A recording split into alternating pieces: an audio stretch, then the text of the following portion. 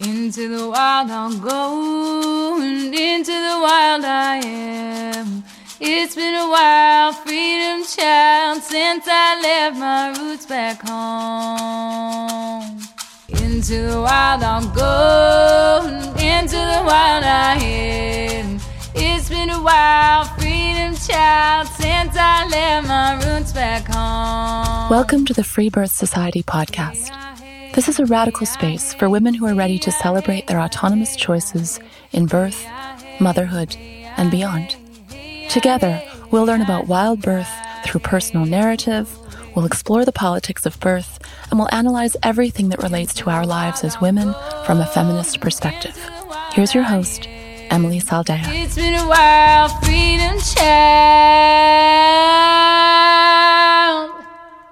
since I left my roots back home. It's season 7, women. Hello. It is so fun to be back in the saddle. This is your host, Emily Saldea. I have got loads of amazing stories and conversations this season that are, as always, bound to change your freaking life. We had another amazing festival this past summer. This one we're going to lovingly always remember as Matriarch Rising. The goddesses of the sky told me that they do not plan on raining on us at all next year when it's the full moon. So thrilled about that. We are about to launch our newest program, Compass, the Guide to Radical Birthkeeping, and I am so excited about it. It's a self-study program for all of you birth workers and women out there that want to dip your toe into what RBK is all about, our core philosophies, fundamentals. It's really good. Every video is a full-on mic drop. I'm really stoked to get it out there and into your hands. On a personal note, my baby just turned 1, and you moms know how that is. Where did the time go and all that? He is a gorgeous, giggly little beast. I can't believe how much I love him and how much fun it is to have him in our family. Birthing this time last year as fall was coming in was so epic. And it feels just really magical to be all wrapped up in the foggy mornings again and the rustling of the leaves and to reflect on my really special postpartum. It was so good. What else is going on?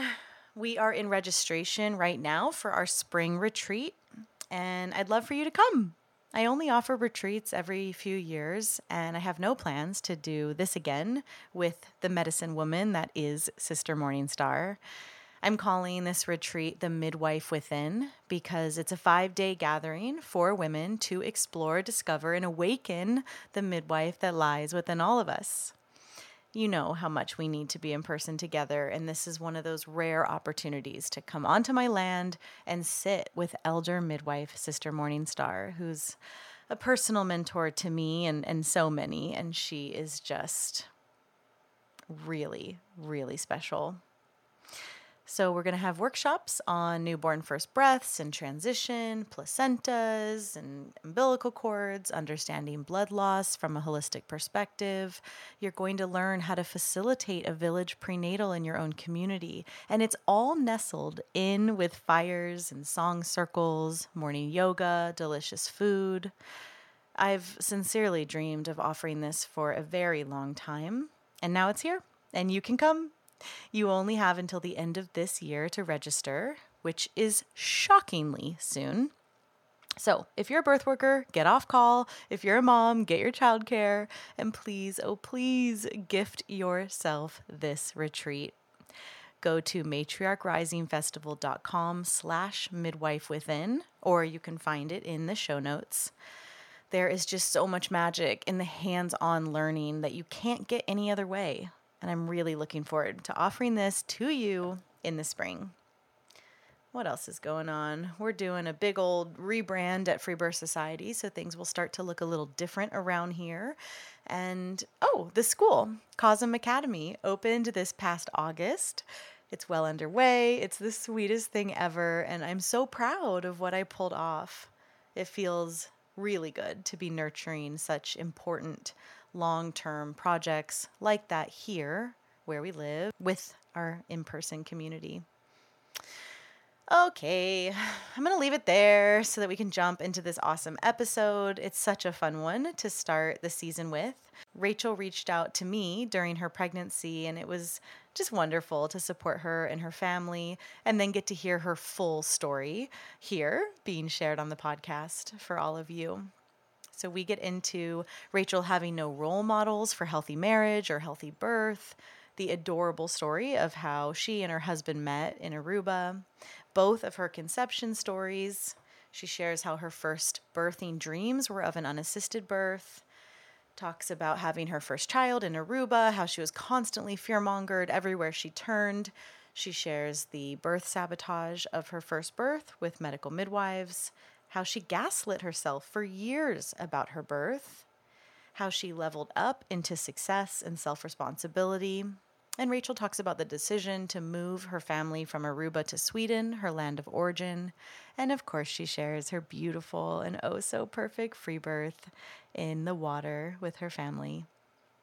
Okay, enjoy. You're in for a really great season. I dare say it's the best one yet.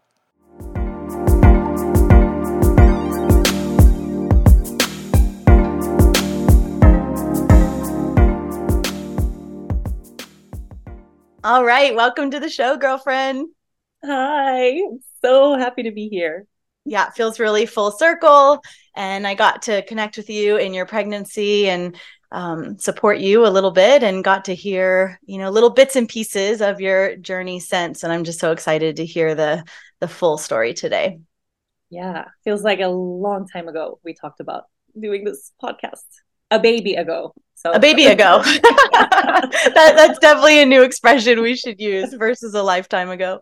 So tell me about, big question, but to place, everyone listening to your story, who are you before your first pregnancy? Where are you? What's your life like? And take us into the journey, however you want to tell it today, of your first pregnancy. Okay. Big question. Who was I before motherhood? So I was born and raised in Sweden and lived my whole young adult life in Sweden, living a fairly not super great life. My teenage years were really, really, really hard and heavy. I come from a history of just a lot of childhood trauma and a lot of broken families and death and stuff, and didn't know it. But when I was a teenager, I was manifesting inner pain through drinking and running away from home and just being pretty severely depressed for a lot of years in a row. And ended up, when I was 17 years old, I was in a really terrible place and ended up finding myself at a meditation retreat. It was thanks to my mom. I say so much in my life is because of and thanks to my mom. So I feel that.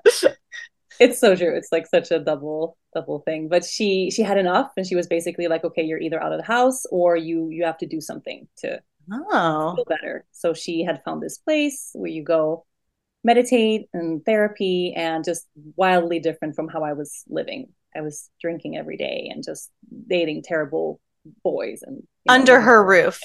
Yeah. And what was your resistance or willingness to go do that?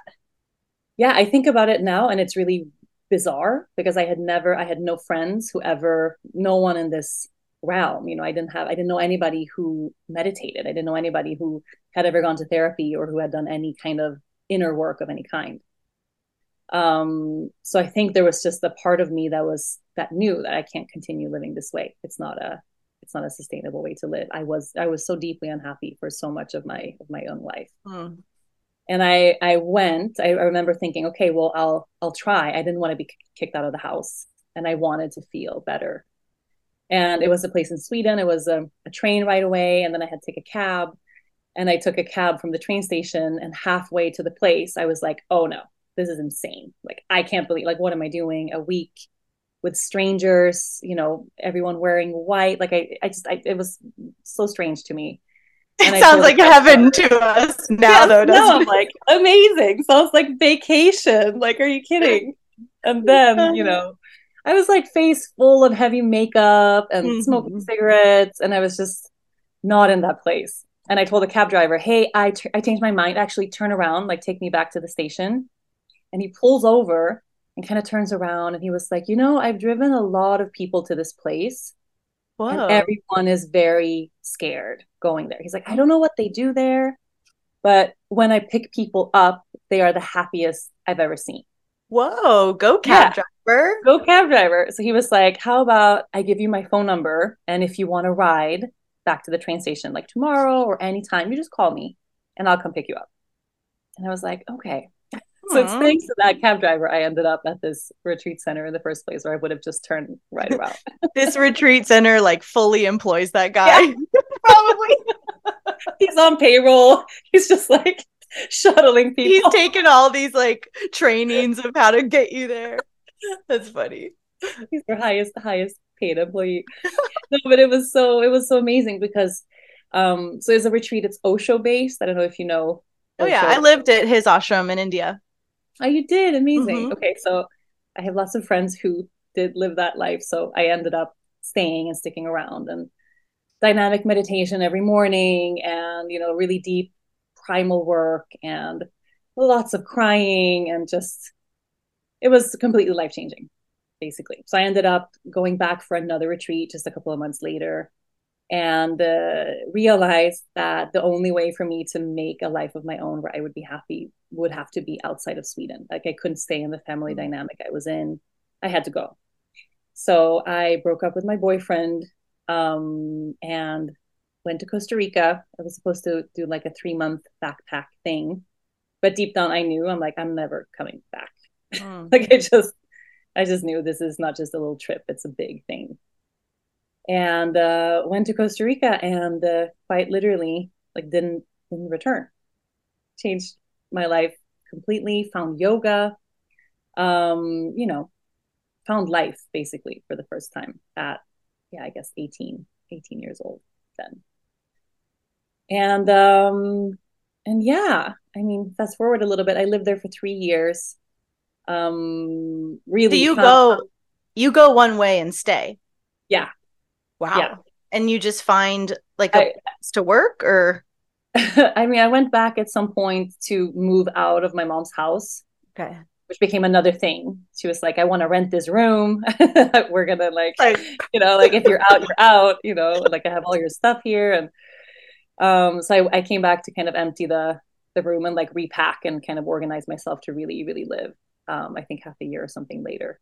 But then I really stayed. And yeah, I bartended for a bit. I waitressed. I worked at a dive shop. I was just kind of doing that like barefooted hippie thing where all I literally cared about was my yoga practice, and this new spiritual journey that I had found. hmm. So did plant medicine and started kind of opening up into a whole new world over there. Wow. Like And from night to day, you can it just really was. Yeah. wow. It really, really was. And I think, yeah, somewhere kind of halfway through that trip, I realized yoga was the thing. Like yoga was, for me, I always had a lot of back pain. I had a very disconnected relationship to my body, and yoga was my first experience of any form of embodiment of finding Hmm. presence in my body without feeling, yeah, like I was triggering a wound, or I was very, very scared to be in the body my whole entire life because I held so Wow. much unresolved stuff there. And was it a particular lineage that you found like a devotional practice with, or did you kind of make a hodgepodge? Yeah, I've floated in and out. So I started with a very basic hatha form of yoga with a lot of props and a lot of support, which was great because I have or had scoliosis. I couldn't Whoa. touch my toes. Like I was really in a messed up Damn, place. girl. Yeah, I know. It's You like, have lived very many lifetimes. I think so. Yeah. Wow. And I think the if I had found like a very intense form of yoga, like a vinyasa flow or an ashtanga or something right away, I probably would have never come back after that first class. Mm. So I'm glad I found a more gentle, supportive practice first. And then I started feeling empowered, got rid of the back pain, realized like I could do a handstand. Like I could be in this body and feel strong. And it was really an amazing thing. Like yoga really brought me to my body for the first time. Cool. And then somewhere around there, I started teaching classes to friends. I would be on the beach just practicing, and someone would join, or a tourist, and I just started kind of talking people through what I was doing for myself. And then realized like I'm kind of good at that. Like I can kind of like I felt really connected and really inspired by just sharing the practice. And then I started teaching, and eventually did a couple yoga teacher trainings. And then somewhere there went to Aruba on vacation, like somewhere in these years. I forget, like everything kind of blends together. Yeah. And I went to Aruba on vacation and walked into a surf shop and met this very cute boy. Adorable. Oh my God. In a little surf shop, of course. A little surf shop, of course. And it was Aruba. It was like an island. I was literally there just on vacation, never been before, didn't know anyone. It's a tiny island in the middle of, the Caribbean. And I met this guy, and we had 5 days or something together. Cute. And I was this very free-spirited, I was so free-spirited. It's like the perfect word for everything I didn't really have roots in one single place. I was just living in Costa Rica, but traveling a ton and wanting to just be happy and teach yoga. That's how you do your 20s, Rachel. Right? I did them right. Yeah, I did them really right. Props. I'm really glad I didn't do the like college thing. Yeah. Oh yeah, me either. I also would say did my 20s real well. Just like joined a circus, traveled the world, lived in India. Wait, you joined the circus, the actual circus? I was in a circus, for between 7, 8 years or so, like a Burning Man circus. Oh my God. But traveled the world, Anyway. Yeah, when else are you going to do that? Like, that's the thing. It's exactly. So this cute boy in the surf shop, he lives in Aruba, but where is he from? He's Aruban. Yeah. Okay. So Aruba is there's 83 nationalities living in Aruba. So an Aruban can be like, there's a lot of Dutch influence. It's a Dutch, was colonized by the Dutch long ago. So he's tall, blonde, looks very Dutch, but he's like his whole family in Aruba are like super tiny, dark skin, brown eyes. He looks completely adopted in this family. Very cute. Yeah, he's 6'4", and everyone else is super small. I guess I just made up that he was also Swedish. Everyone thinks he's either Dutch or Swedish. Yeah, right. He looks that way. Yeah, that's awesome. Okay, so obviously we're talking about your husband. Spoiler. Obviously, spoiler alert. That was my husband. Not some other hottie that brought you to Aruba. Let's talk about that guy. Surprise! I could have been with that guy. Oh my gosh, this other Aruban. Okay, keep going. No, so we had 5 days together, and I don't know. I think at the time I just thought this is like a little fling. He's super cute, okay, but like what else could it possibly be? And then I went back to Costa Rica, and I couldn't stop thinking about him, like dreaming about him. Like he just was very present in my mind. And I think 10 days later, I just called out of the blue. This was like pre smartphone time. Like there was a phone booth on the beach I walked to, and I called, and I just said, I've been kind of thinking about you, and maybe I should come back and visit. And he was like, yeah, I've been thinking about you too. And I was like, how about maybe tomorrow? He's like, okay, yeah, tomorrow's great. And I was like, okay. And I just hauled ass in the car with my best friend. She dropped me off at the airport, and I went to visit him, which was supposed to be like a month. I had a month trip. And I remember telling my best friend, I was like, what if he's a psycho killer? Like, what if he's like a serial killer or something? Yeah. And she was like, if he is, he's like a really cute one. So it's like, you'll be fine. And then that trip, I ended up literally not leaving. So I didn't go back to Costa Rica until a year later to get my stuff. Whoa. So that was that, and we kind of built this life in Aruba. How quickly, when you went there to visit, how quickly into that new relationship were you like, I'm staying for real? I think it was kind of unspoken almost right away, like in the first week. And he had just moved out of his mom's house. I was 21, he was 23. In Aruba, you kind of stay at home until you get married. It's kind of common to stay living with your family for a long time. And he had For just left both sexes? Yeah. Okay. I mean, earlier for men, but definitely it's common you stay longer. And he was 23. He had just moved out, and it was like a big deal. He had this bachelor pad with his best friend. They had lived there for like a month. No. And then I show up with my little like backpack, like, hey. The friend's like, great. Oh, he was so pissed. He moved out, I think, a month later or something. Like he was just out of there so fast. He was the best man at our wedding later, so it cute. turned out fine. But yeah, we built a life there. So he had the surf shop, and I was teaching yoga on the beach, and we had a couple of years of just doing that, just this very mellow, grounded surfing, getting puppies, just doing that kind of thing. And then at some point, social media happened. At some point, I started working for a hotel. I created my own position with this hotel there, where I became the yoga director of the hotel, just bringing in teachers for teacher trainings and retreats. And I started using Facebook for the hotel to market the classes that I had. And then Instagram came along, and I got an account, and I was like randomly picking a name, like what to do on Instagram. And I picked Yoga Girl because I did a lot of yoga. Like that was that.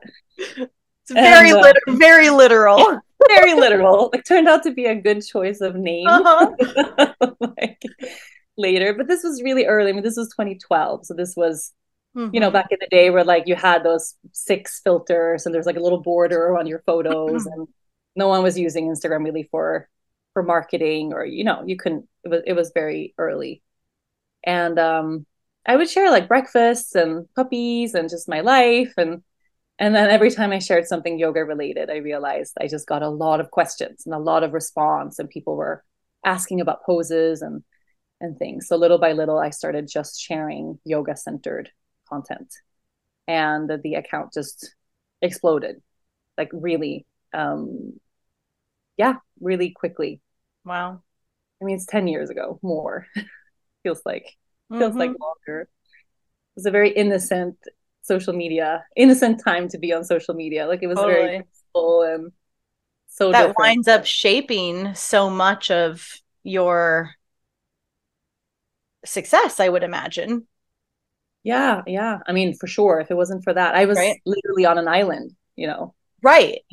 So if I had what a time to be alive. Yeah, to be alive, right. I mean, so back then, if I had 15 people come to a class, I would go home and like, biggest class of my life. 15 people showed up. Holy shit. Oh my God. And then I started traveling to, I think the first class I ever taught off the island, we went to a surf expo in Florida. So my husband would go every year to big expo for surfing. And someone asked like, oh, you're here. Like, could you teach a class somewhere? And I was like, how would I do that? Like I Googled yoga studio, how to, like, I had no idea, didn't know anybody. And I remember everyone I emailed was like, who are you? Yeah, like, sure. No, like, who's your teacher? Like, where you come from? Where else? You're just like so random. Aruba, And then some little studio in a suburb somewhere was like, yeah, we're closed on Sunday. So if you want to do a class on Sunday, you totally can. So just, how are you going to market that? And I was like, I'm going to use Instagram. And they were like, what is Instagram? Cool. And then I got there, and there was a line out the door. It was crazy. It was the biggest class I ever had. What a feeling that must have been. Did you shit your pants? We had Chipotle. For some reason, it was my first and only Chipotle experience. Like, actually, yes, the story does go. Yes, I did shit my pants in the middle of class. That's how you wind up going viral. Like, no one actually knows that part of your story. It could have happened. But it was my first time ever eating that. Dennis was so excited to have Chipotle. And I remember like seeing the line. I went back to the car. I'm like, I'm going to vomit. Like, what am I going to do with these people? Why are they here? Like, why? But yeah. And then from there on, it just kind of grew, and I was able to make that my life, and I'm really grateful. It's fun to look back at this, right? Yeah. Oh, that studio, that's so cool. Yeah, it's fun. I wish I could go back there. Like those classes back then were so much fun. And we ended up doing that, just like living on the road, going from place to place, just teaching, just to travel, just to experience Oh. places. And it's how I made a living for a few years. Yeah. How many years were you guys together before you get pregnant? Six, seven, seven. Nice. Yeah, I had her, I was 28. We met when I was 20, 21. Yeah. That's So nice. yeah, we really had a life. I'm happy that we got to Hmm. have just like alone that whole season together. And create a long-term foundation, Yeah, yeah. And I you always know? knew I wanted babies. I was always the kind of person like I wasn't so into getting married. I wasn't Same. everyone in my family, including grandparents on both sides, are divorced and Whoa. divorced in like kind of like a not a great way. So I didn't have any role models in terms of just marriage working out. So I always told Dennis like I want a bunch of babies. I want at least like four or five, but I don't really think we need to get married or do that Hmm. whole thing. And then he asked me to marry me just kind of out of the blue. And I almost said no, He's like, yeah, yeah, totally, but maybe. but let's do it anyway. That's cute. Yeah. So you Yeah. said And yes. I said yes. Yes. I did say yes. Yeah. And You know, I refused to legally marry my husband until last year. what? Congratulations. Wait, are you a newlywed? Are you a newlywed? I guess technically. I mean, we had a wedding 10 years ago. Like we had a whole like a wedding and a ceremony and, married each other spiritually in front of our community, which was what I cared about.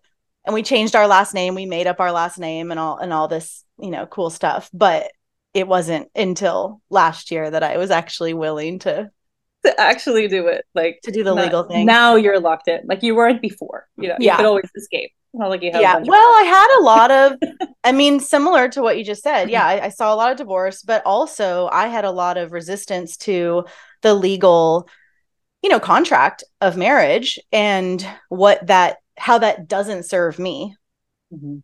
and how that serves the owner, right? The male. No, it's yeah. It depends But on where you now, are. Yeah. exactly. And now our life has changed where we own real estate and there's like a whole different situation and assessment.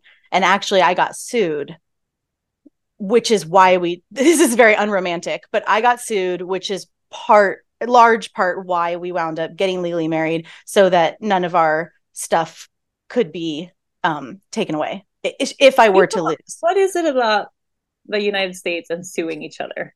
They love it. You love it. It's like, you hurt my feelings? Let's go. Let's go. Let me ruin you So financially intense. forever. It's so intense. Anyway, okay, so resistance to marriage. But so I'm curious, yeah, if you could speak on a little bit of it's such a big deal for someone with a dark path past from broken homes and a rough childhood with trauma to choose motherhood. That's such a big deal, right? Because of course there's all this fill in the blank. I mean, awareness, possible fear, but it like puts a lot of pressure on doing it differently, Yeah. or you could say inspiration. I mean, I don't know how your journey was, but I'm thinking about that of coming from this hard beginning, as you named, and then radically transforming your life, like really claiming it in your 20s. Also, your ability to have such a healthy relationship really speaks to the growth, and it's like tangible, that you were able to claim your life so young and so independent, and then also have a really functional, healthy, loving, stable relationship emerge out of that. Anyway, so props to you for that. And then like, how do you start to wrap your head around calling in a baby, and how do you kind of grapple with what you've seen as a blueprint for parenthood? Yeah. I think for me, the beginning of that was already choosing him, which I realized I didn't really actively root into until I said yes to marrying him. Because it was kind of like before that, I could have bailed at any point and it wouldn't have been that big of a deal. We didn't Mm-hmm. Our lives were entwined, but I was used to bailing on most things in my life, every relationship I'd ever had before. And I remember when he asked me to marry him, I kind of knew it was coming. Like I don't know if someone accidentally said something, or it was just all of a sudden this thing was happening. And instead of feeling like, oh my God, and butterflies and what a big thing, I was like nauseous. Like it didn't feel exciting. It felt just so overwhelming and really scary. And saying yes, I realized at the time, like this just changes the whole trajectory, not just of my life, but it changes something in my lineage also, that I'm choosing him. And I know he's a good guy. I know he's not the guy who's gonna be the asshole later. Like I know he's stable. He's everything my past tells me to avoid. Like that was him. And then I had to just kind actively continue to stay anchored in that and not bail. It's not just, you have to kind of form that new path in your brain, right? And then make a really big effort to stay there. For the first years, I think it would have been easier for me to leave and to be alone and to do that thing. Yeah. But then motherhood, it was, since I was really little, like I can remember being my daughter's age, she's 6 now, and knowing really clearly inside that I am not going to be a mom until I am ready. And for me, ready really meant when I was a young girl too, like I'm not going to hurt anybody. And I've had that very clear, just this knowing that I'm going to be a mom, but it's going to take a lot of work. I have to find that sense of readiness, which I now know means there was a lot of trauma for me to heal. But I can remember being her age, like knowing I'm not just going to have a baby, like I have to be this version of something first. And what year was this? So this was, I think I was 27, I guess. I went on another big transformative, like therapeutic retreat. I don't know if you've ever heard of Path of Love. It's also Osho rooted. No. So it's like an Osho retreat, but it's very hard. Like it's so intense, so deep. So I don't know how to describe it. It's basically like an Osho based week, but it's, I have no words. I went anyway, even though I didn't have a major thing to fix in my life. I just knew I wanted to do more. And on this retreat had this major epiphany that I wanted to have a baby, but I hadn't consciously thought about that. I hadn't had the conversation with Dennis, like maybe now is the time, but that I really wanted to have a baby. I really wanted to be a mother, but I was absolutely terrified that I would become a version of my mother, or that I would somehow traumatize my children the way I experienced a lot of trauma when I was little. And that whole week ended up being this major transformation for me to kind of let go of maidenhood and step into motherhood, even though I wasn't pregnant yet. And my one big epiphany after that week was, I want to be a mom. And I came home, and when you come home from something really transformational, how it's like you're seeing the person you love for the first time. It's like so special. We drove to the other side of the island, had sex on the beach, which we like, sounds very cliche. Like it's not something we would do. Like Aruba is like a very busy, it's not like Costa Rica where there's like quiet Deserted. beaches everywhere. Yeah. No, Aruba's tiny and people are everywhere. And we had this very intimate, beautiful moment on the beach. And then driving in the car on the way home, Dennis grabbed my hand and he was like, I think we're pregnant. And I was like, are you out of your mind? Like, you're crazy. Why would you say that? He's like, I think so.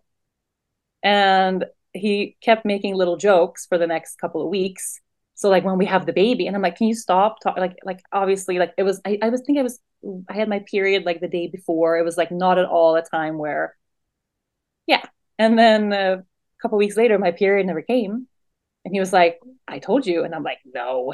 And then another week, and I'm like, shit. Wow. So it's funny, like he really knew, and I had to catch up a little bit. But and then we were pregnant. And what's it like to be pregnant in Aruba? What do you choose for your support? And anything else about the pregnancy that you want to speak to of the work of it? Obviously we're going to get into the birth story, but again, it's just such a big deal to come from trauma and be so aware of that. And what does that look like for you in your pregnancy? Are you enjoying your pregnancy? Is it hard? Yeah. I mean, at the time we were building our yoga studio.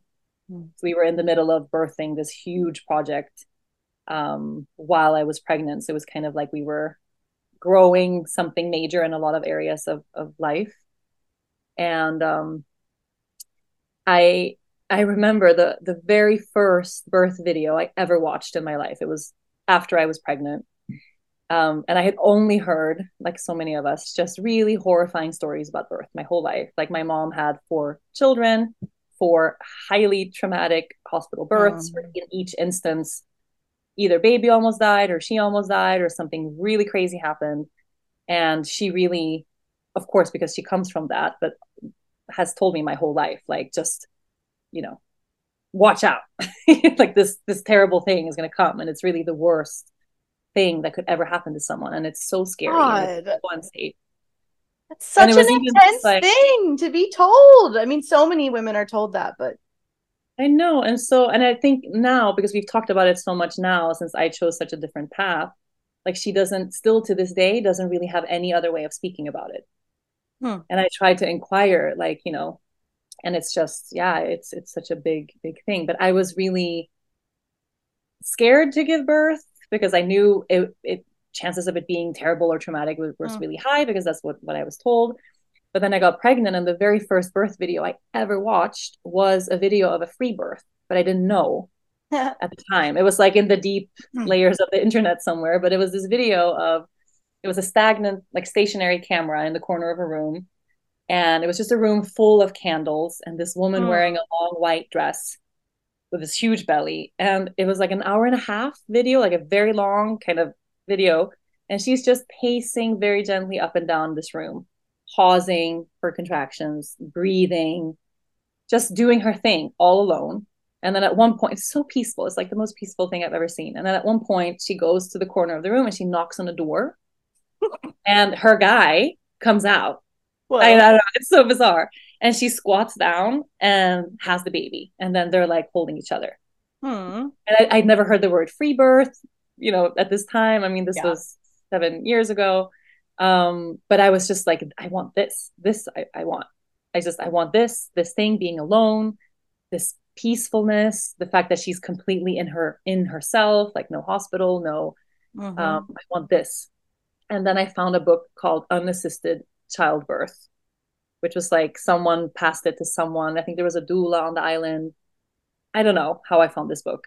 And then went to one of my first prenatal things, which was a yoga related prenatal. Like it was supposed to be this very grounded, here's like preparation for birth, some breath work kind of stuff.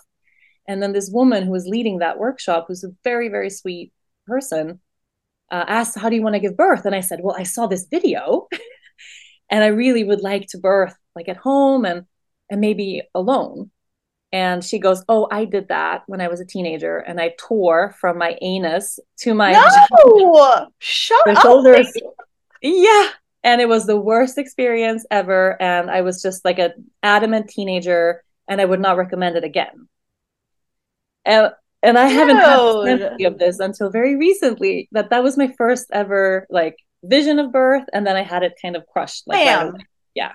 Just like, it is so crazy. And I know trauma and righteousness really are a weird combo, but it is so crazy to me how frequent, I mean, that any woman to this, beautiful, excited, bright-eyed, how you're going to have your beautiful birth, which of course is so possible, and then just to like shit on your face. Like, it's just so crazy that is what, of course, again, it's trauma, it's righteousness. It's this like weird delusional sense of protection. And and I think that's a big thing. I have one of my really, really, really close friends works at a hospital as a nurse, like an ER nurse. Okay. And she called me when I was pregnant to tell me the story of a horrible birth that went horribly wrong. And I'm like on the phone, I'm like, excuse me, like, I love you, but this is not okay. Like, this is So not inappropriate. ask consent. And she was like, oh, I didn't think. So I don't know if this feeling of, oh, I have to warn her because this can happen. I don't know. Yeah. It's really messed Well, up. I mean, a lot of people live in the sea of fear. That is their orientation, that is how they hear everything, and that's how they operate from. And so it's a very different reality than what I know, and it sounds like what you know to be true. So it's so alarming. But anyway, okay, Yeah. so she But even smacks this down. memory of like watching this video, finding that book, and then having that door kind of closed. I didn't remember that until recently. That actually my first longing was for a free birth, Love and I didn't that. know. Oh wait, and here is my daughter. Hi, darling. You can tell Papa, darling. You can tell Papa that I can feed him if he needs to be fed. Okay. Okay. But you can close the door. It's okay. Thank you. No, no, you can't come in. I love you. Thank you. Behind the sheet. Like behind the curtain, trying to. She wants to let me know the baby's awake, and I definitely heard. So yeah, but it was interesting just to be reminded of the fact that my first longing for my first birth Mm-hmm. was for a free birth, but I didn't know Mm-hmm. that's what that was called. So I decided, okay, I'm gonna have a home birth. I know I want to do that. I want it to be as natural as possible, but I also didn't at all understand that involving myself heavily in the medical system, which I did right away, that was gonna in any way interfere with what I wanted. I thought I'm going to find a great midwife and I'm going to bring that person home and I'm going to have a home birth and it's all going to be peaceful and great. And giving birth in Aruba is interesting because it has a lot of Dutch influence. And I don't know if you know, but in Holland, in the Netherlands, home birth is really common, Mm-hmm. super common. Like you get pregnant there, they offer, do you want to birth at home or you want to be in the hospital? So it's really like my husband's sister was born in Holland, a home birth, totally normal. But But in Aruba, with yeah, there's always a medical birth. midwife. Yeah, Yeah. yeah, yeah. Not a free birth, but at least a home birth. And it's rare. I don't know any other country in Europe where they are that positive to home births. Like in Sweden, they treat you just birthing at home with if you have Mm-hmm. 10 midwives and an OBGYN waiting, they treat you like you're insane, just not Mm-hmm. being at the hospital. So yeah, so we found there was only one clinic, like one midwife center on the island that did home births. There was this kind of negative talk about it. Only one place did it because it's so dangerous, they would say. But the island is so small. So if you have to go to the hospital, you're just 5 minutes away. So we will allow it. It wasn't like it's celebrated. Here's why it's great. It was kind of, we don't want to, but we'll do it kind of thing. So already from the first visit with them, and I said, I want to give birth at home, they looked at me like I was a little crazy and kind of like, this is probably not going to happen for you. And I just took that as like, oh, but I'm used to fighting for what I want. And, I was positive and this is going to be great. But looking back now, every step of the way, it was like I was climbing a mountain that, with everything stacked against me. And And you didn't know how it works. right. It was my Like, first time. Yeah. of course. Well, and this is such a common, story because they ultimately did agree, though there were obviously red flags. They did agree to the thing that you asked for, though they never were going to actually provide that, right? So Right. it's like trickery. But I was thinking about how you said that video, you didn't have the language for free birth yet. And I think there's something kind of, important for all of us to remember that like all you were watching was just a normal birth. Like the only reason we have to have words like free birth and unassisted birth and all of these tracks is because of how co-opted it's all become. Because really, I'm sure that woman birthing didn't call it a free birth either. She just Right. gave birth and threw her camera on.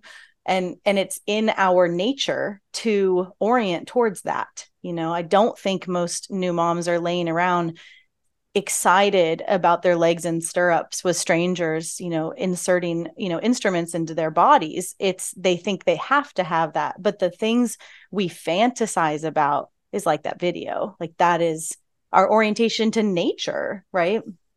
Yeah. No, I think about that a lot. It's kind of like calling food organic food. Exactly. It's the Yes. same. No, same thing. But I still think I thought all throughout the pregnancy, I was so convinced that this is going to happen at home. Mm-hmm.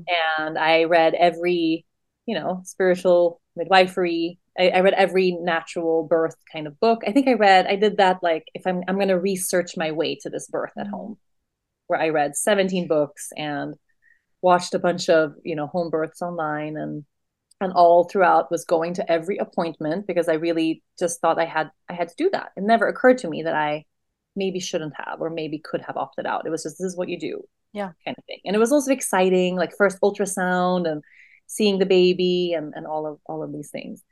But then already at, let me see, week 36, I think it was week 36, they started talking to me about how abnormally big my belly was.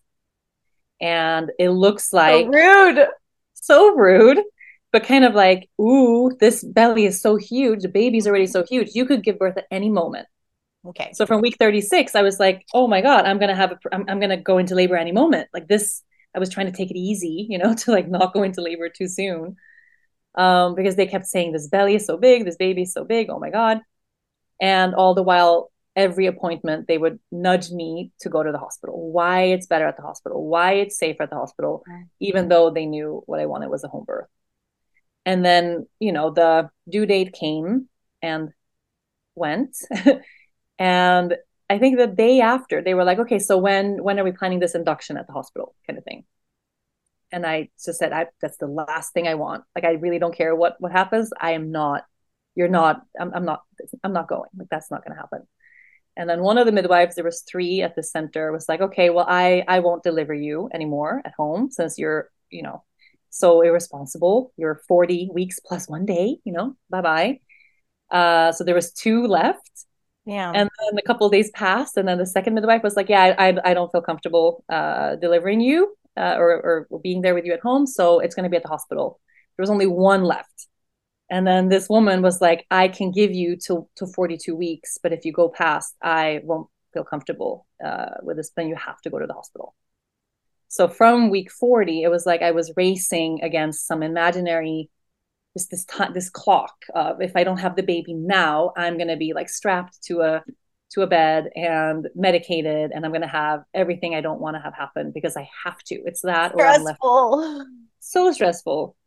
And I was doing, every single thing, all those things that don't work, like going for crazy long walks and eating spicy food and eating pineapple. I was having sex like twice a day. I mean, just trying to force this poor baby out of my way, basically. I mean, I look at it now, like it was really crazy, but there was this internal feeling of pressure that was just heartbreaking. I mean, I can laugh. It's not even really internal, it's external.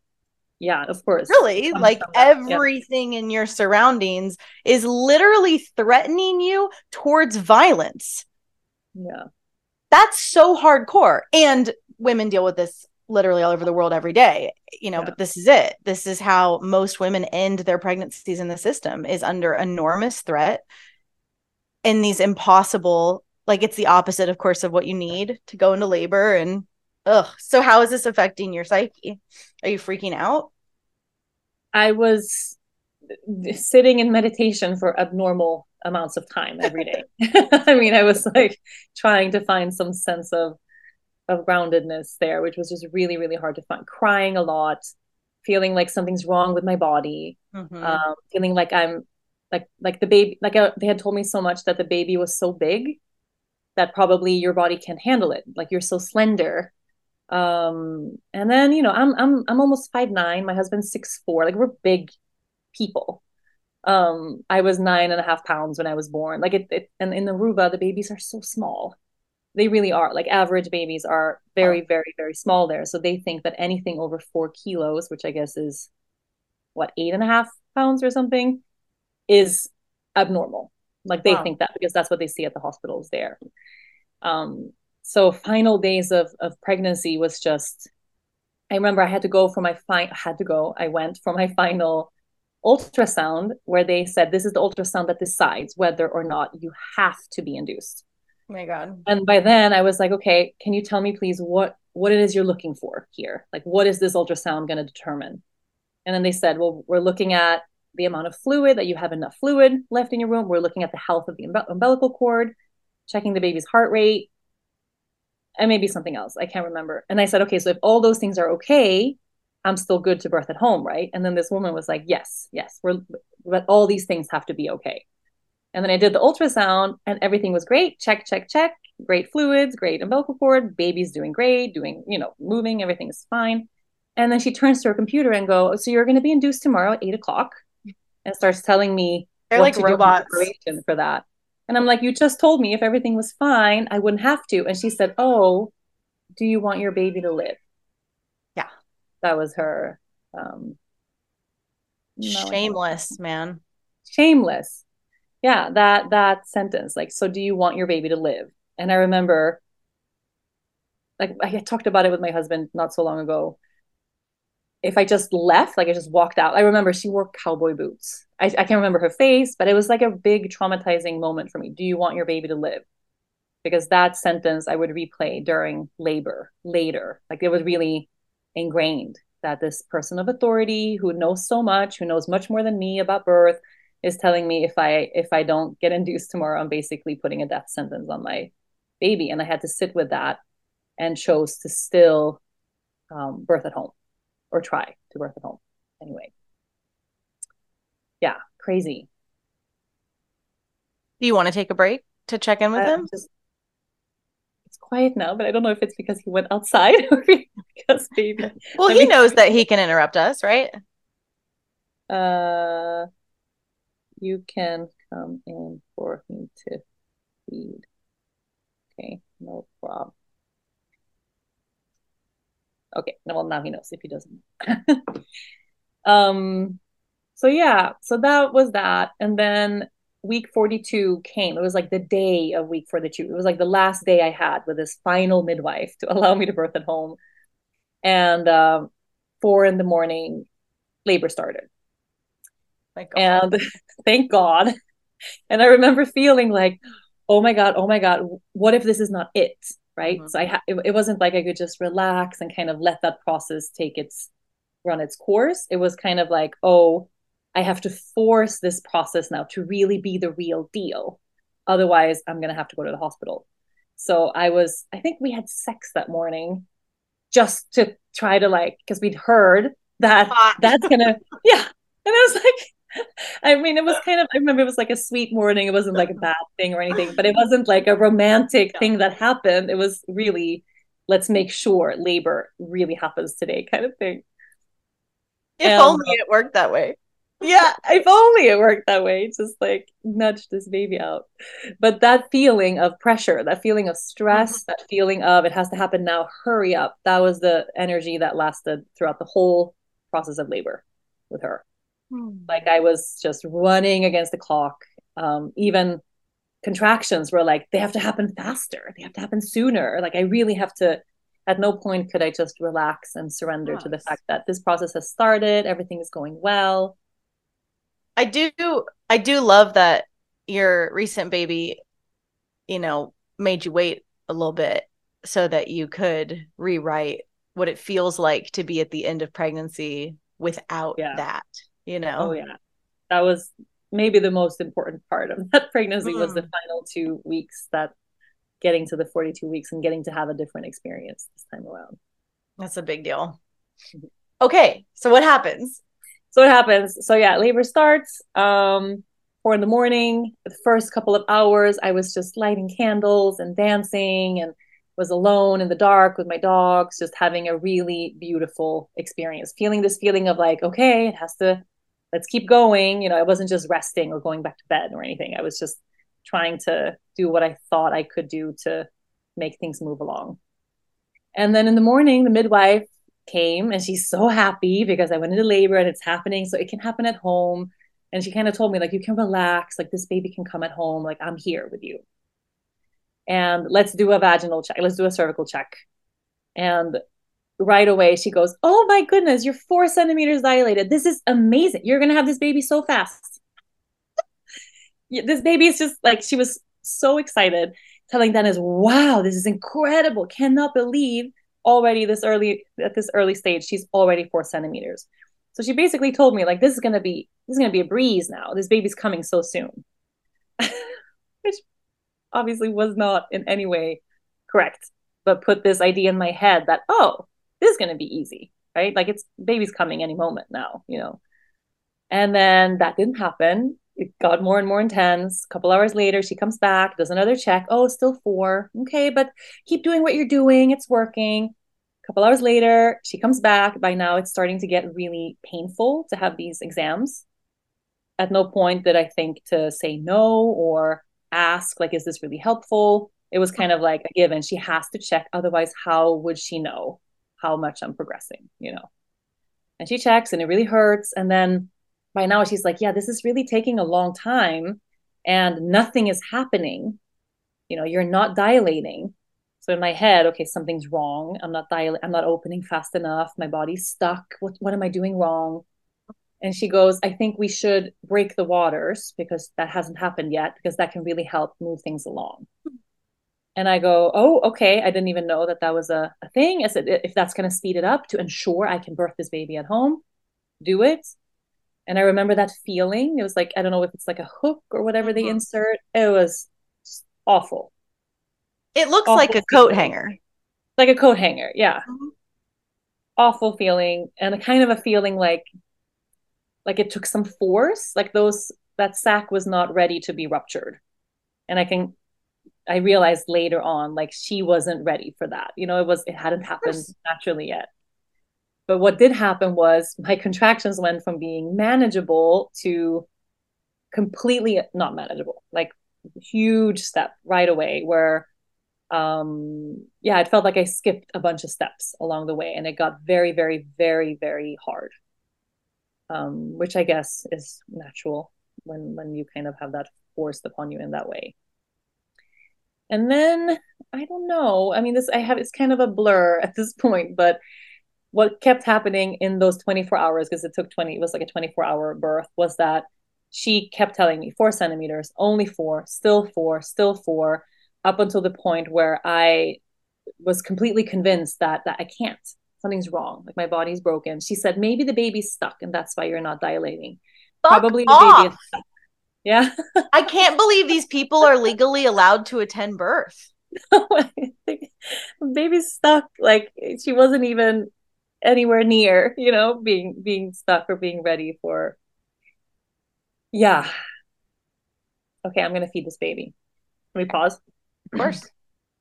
Do you remember what we Now we have to remember that is a giant mug. That mug is the size of your head. It is the same amount. It's my favorite mug. I drink like 5 of these of tea a day. It's amazing. Like real tea, like tea tea, or like herbal tea? No, herbal tea. Herbal. Yeah. We tried to grow tea plants here, and I don't know if you have ever looked into that, but I have. It's hard. Yeah. Well, we're supposed to have the right climate for it, but it takes like a year to germinate and then 3 years of being babies before you even get any tea leaves. It's like this whole long process. And we were in our 3rd year of it. And we went to Dominican Republic for the winter and they were here and they're supposed to be fine because they tea lives in China and like places where it's cold, and they all froze and died. Every single one. So sad. Okay. Where were we? So we were at the end. Yeah. So she's just giving me exam after exam, telling me I'm not dilating, 4 centimeters, 4 centimeters. And then at one point we're in the bedroom and I'm just struggling. The pain is so intense and I'm on all 4s. And she says, okay, let's do one more check. And I remember saying, no, I can't. Like, I couldn't lie down for her to do a check. It hurts so, the pain was so overwhelming. But it was pain coupled with something's wrong. It was pain coupled with stress. It's a very different experience than just the sensations of birth. And at some point there, I turned to Dennis and I go, hospital. Like, it was from me. She was saying maybe she's stuck. She never said like you should go to the hospital. She's probably stuck. And I turned to Dennis like, hospital. Like, she's right. Baby's stuck. Something's wrong. I can't. And he goes, no. Because we've been over this, you don't want to be at the hospital. That's the last place you want to be. I believe in you. Everything is going well. Like, he really, really, really did everything he could. And I was just convinced, like, my body's broken. It's not going to happen. So off we go in the car down these like dirt roads, all contractions stopped. We get there. I was the only birth at the hospital that night. I mean, Aruba's is really small island, but no one else was there. And they let me turn the lights off. We brought music. We like lit some candles, even some incense. Like they really kind of let us try to mimic something that felt like home. So I was grateful for that. And then I spent 90 minutes sitting in that hospital bed after I was examined by some doctor who said, everything's fine. Like, why did you come? Kind of, if you wanted to birth at home, like nothing's wrong. And he said, you're fine. And just left me there. So I just sat for 90 minutes in that hospital bed. This is psychological warfare. It was bizarre. No, it was just so bizarre. And I was sure he was going to tell me, like, here is this major thing that's we are going to fix for you or do for you. But like, no, nothing. And then 90 minutes later, she comes for another check and like, oh, 9 centimeters. And I was like, oh, guess we could have, I don't know. Like, it was almost laughable at that point. And then I just remember going back into like a very peaceful place, because now I was like, okay, I'm at the hospital now. This is supposed to be the safe place. I did what everyone wanted me to do. If my body can't do it, this is where they're supposed to be able to do it for me. Like, I don't know. It was some sort of like bizarre acceptance. And it was very quiet. And then all of a sudden, the midwife comes in, turns on the lights, and like, time to push this baby out. You're ready for it. Let's go. And I was like, oh, okay. I guess, she's the authority. She says so. I guess this is what it's supposed to feel like. And I had heard all these stories of what it feels like to have a push contraction, how intense that is, that full body kind of thing. I felt nothing, no sensation, no feeling like that was even remotely close at all. But she told me it was time. And I was like, okay, well, we are under pressure here. Like, we're on the clock. So it started a 3.5 hour forced pushing phase where I was basically, it was like I was trying to take a poop, but I didn't have to go. Like, there was no feeling of anything at all. And I just pushed and pushed and pushed and pushed and pushed and pushed forever until eventually she came. And I kind of can't even really remember that last part. Like, I remember at some point I was like out of my body looking down. I think I just kind of gave up. I don't know. It was so awful, so hard. And then there she was. And she made this little noise and she cried and she was on my chest and I forgot everything that was not great. And, like, I had my baby and everything was wonderful. But they cut the cord so fast, which I didn't even realize that was, that it was really, really quick. Took her away to weigh her and did all the things I didn't want to have them do, basically, happen. And then it was like a couple weeks later, Dennis randomly said, I think did they give her a shot? And I was like, what?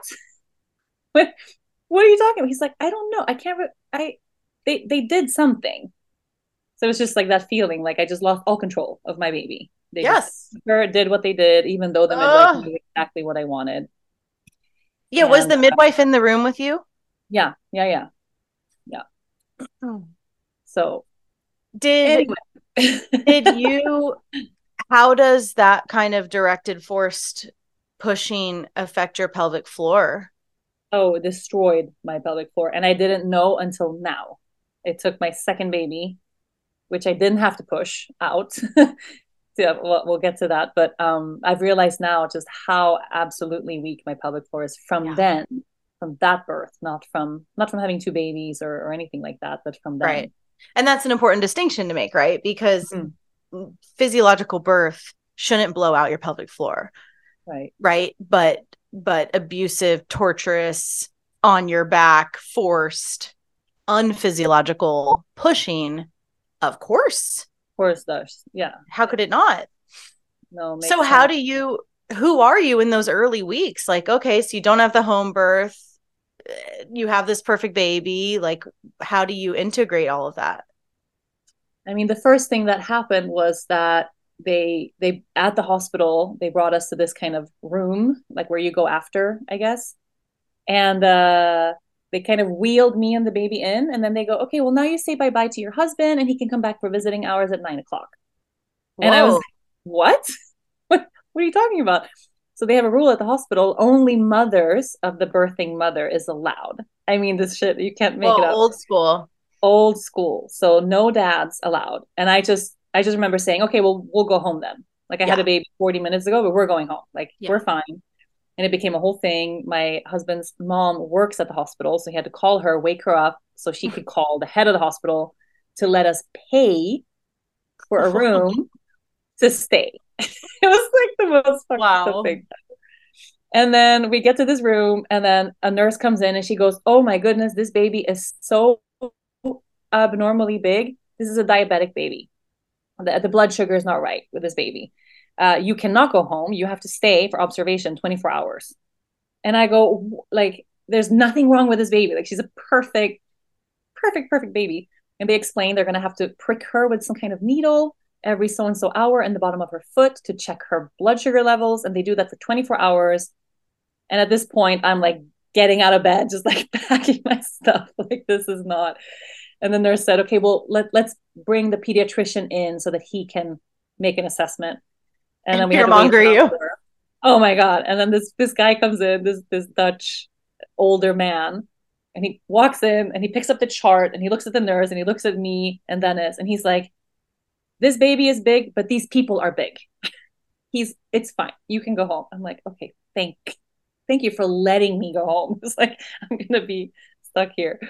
But I think I had to really quickly kind of process this birth as everything was fine.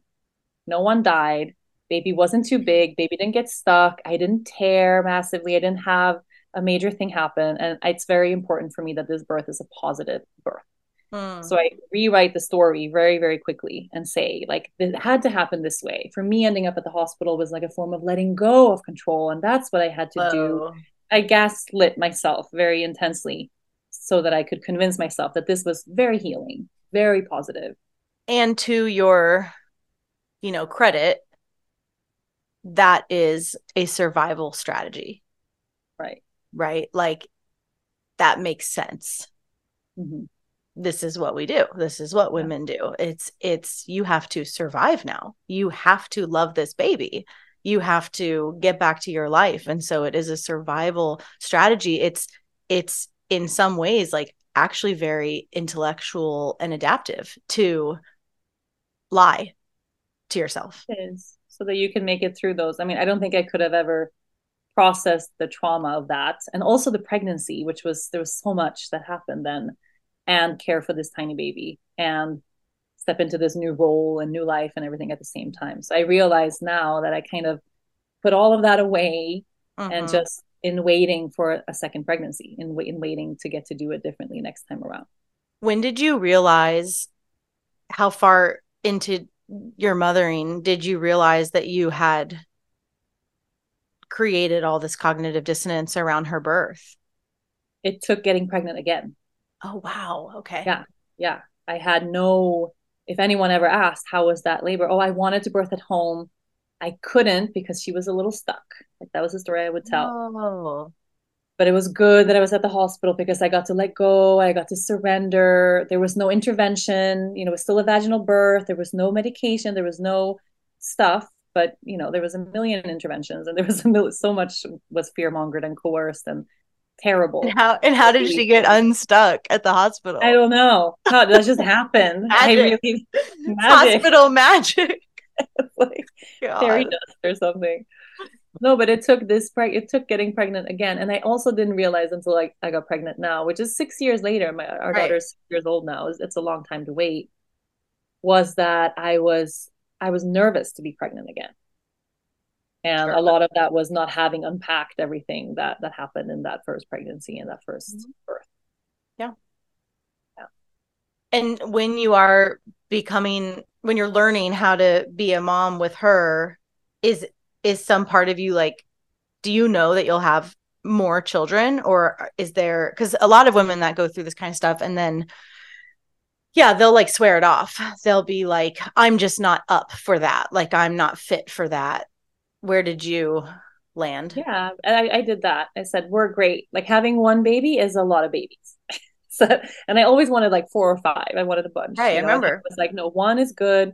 And I also had we had a hectic lifestyle. We had a lot of other projects. It was very, very busy, Yeah. but I will never know. Like if that birth was empowered, unassisted, if it happened the way I wanted it to happen, maybe we would have had, you know, Mm. 2 babies in between these two.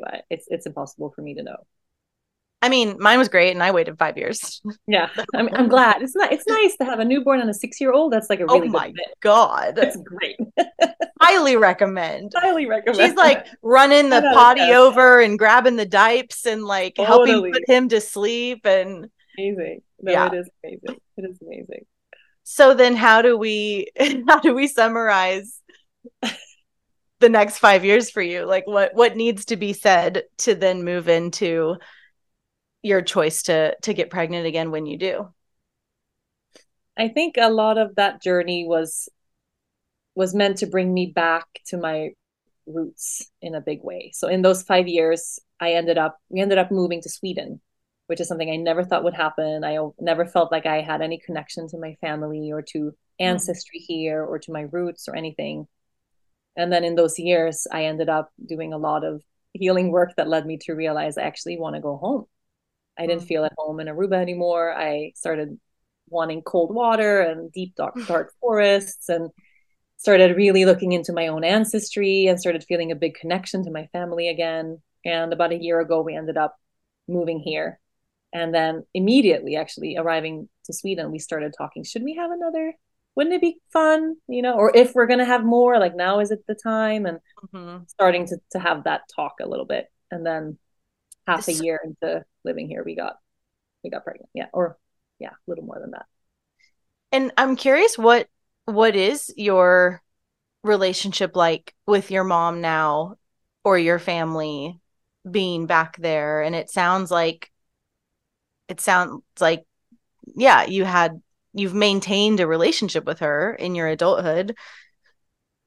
Yeah, we have. It's on and off. So I've had a couple of years off where I've set big boundaries and kind of stepped away from that relationship. And then when we moved back to Sweden, it became more natural to start to Right. connect again, just with holidays and birthdays. And I have a lot of siblings, and so it's been kind of she floats in and out.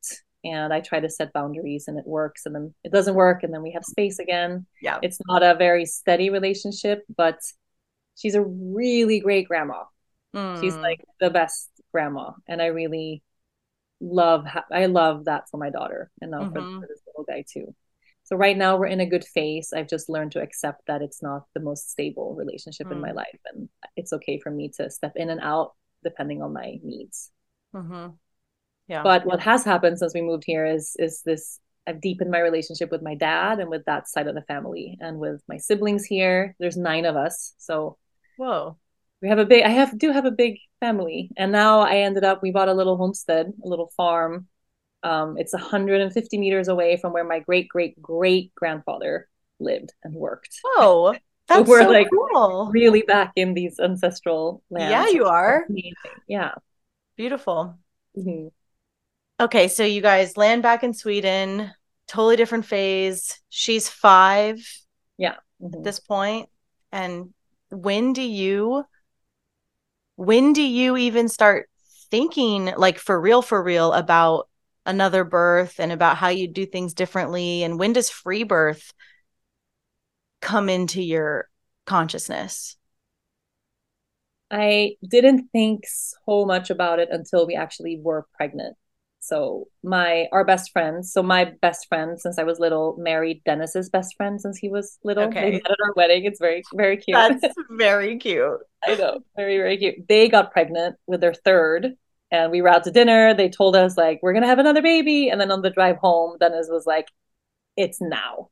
Like, Mm-hmm. if we're gonna do it, let's go. Like, let's be pregnant when they're pregnant. Like, how fun would it be to kind of do this a little bit together? And then we started just more actively. And I wouldn't say trying. It wasn't like we are like, this is it. We just started inviting that, I think, more like opening up to it. And then a month or 2 months, I don't know, a couple months later, it was my birthday. And yeah, we found out on my birthday. It was a great birthday. Aww, But that's it cute. wasn't until then that I started thinking about, okay, well, birth, what would that look like this time around? Pregnancy. Like I didn't have, it was kind of like I shut that door until I was on that journey again, you know. Mm-hmm.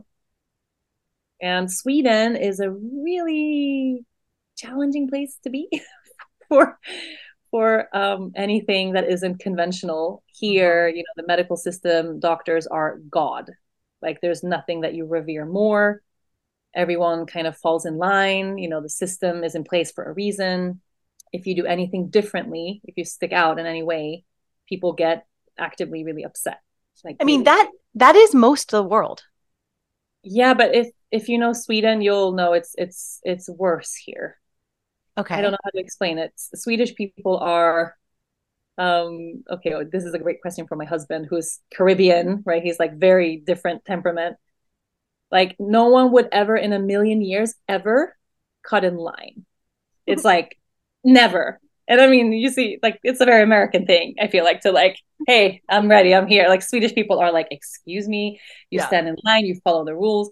If you board a bus, you get on the bus, everyone is sitting as far away from each other as they humanly possibly can.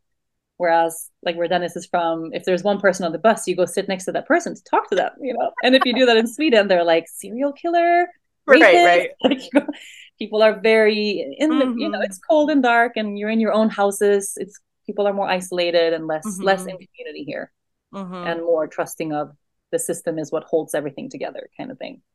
So here there are no birth Fun. centers. Fun, great choice. Super fun. You can't homeschool here. Homeschooling is illegal here. Whoa. Yeah, That France is level. doing that too. It's hard, yeah. Okay. So super So controlling and everyone loves it. super controlling and everyone loves it. There's no birth centers here at all because there's a law against it. So there's no option really. Mm-hmm. You know, home birth is like it costs money. In here we have universal health care. Everything is free. You have to pay like $4,000 for a home birth, and there's only 6 midwives that will attend a home birth in all of Stockholm region, which is like 2 million people live here. So it's Mm-hmm. near impossible, and you have to be really privileged to be able to afford and do a home birth here.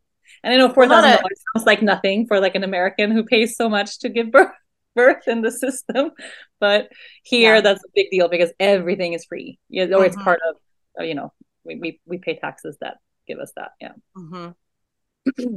Yeah. Well, home birth is free. Medical midwives in the system Yeah, are what costs exactly. Yeah. the monies. Okay. So, yeah, take us into what you discover about yourself.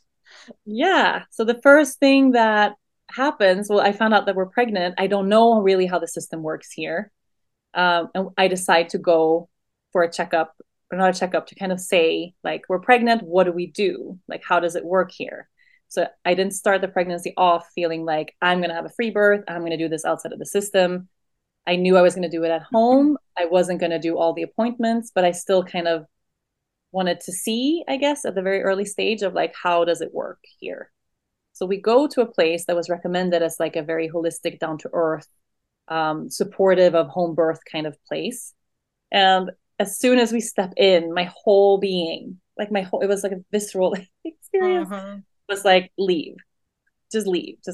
And then we ended up being in the wrong office. It was like all the signs were just like, get out, get out. Like we missed the appointment. It was the wrong office. They took us in and I was like, I don't really want to be here. I don't know why we're here. I don't want to be here. And then this woman goes, okay, so here is the app that you need to decide your hospitals. Here's this and this. And I go, oh, but I'm going to have a home birth. And she looks at me and kind of pushes her little file away. And she goes, oh, well, then we can't help you. Oh. And I go, oh, could you direct me to someone that could? And no, yeah, I guess you can Google that. And from that moment on, she was so dismissive and like, you're crazy, basically. So we walked away. I cried the whole drive home. And I looked at that as I was like, that was the only appointment. That was it. I'm not doing this whole thing again. And he was like, I get it. Like it was just very obvious. So I decided then I'm going to do this outside of the system as much as I want to, I guess. I wasn't committed to a wild pregnancy. I just was kind of feeling it out in a But sense. did you have words for that? Like, had you caught wind of all this stuff we got going on over here? This whole world over here where women just get pregnant and birth their babies and it's not a thing. Well, I have a good friend, Ashley, who lives in Costa Rica, who has 7 babies, who's free birth a lot of babies. So by then I knew about the free birth movement and that it's totally possible. And it wasn't crazy or that foreign. I just never contemplated it for myself until we left that office. And I'm like, okay, I'm not doing that. And then started opening up to just the idea of doing it by myself. I still felt scared. I still felt like I was doing something not allowed, like a little bit of shame. I'm supposed to follow the rules and do it this way.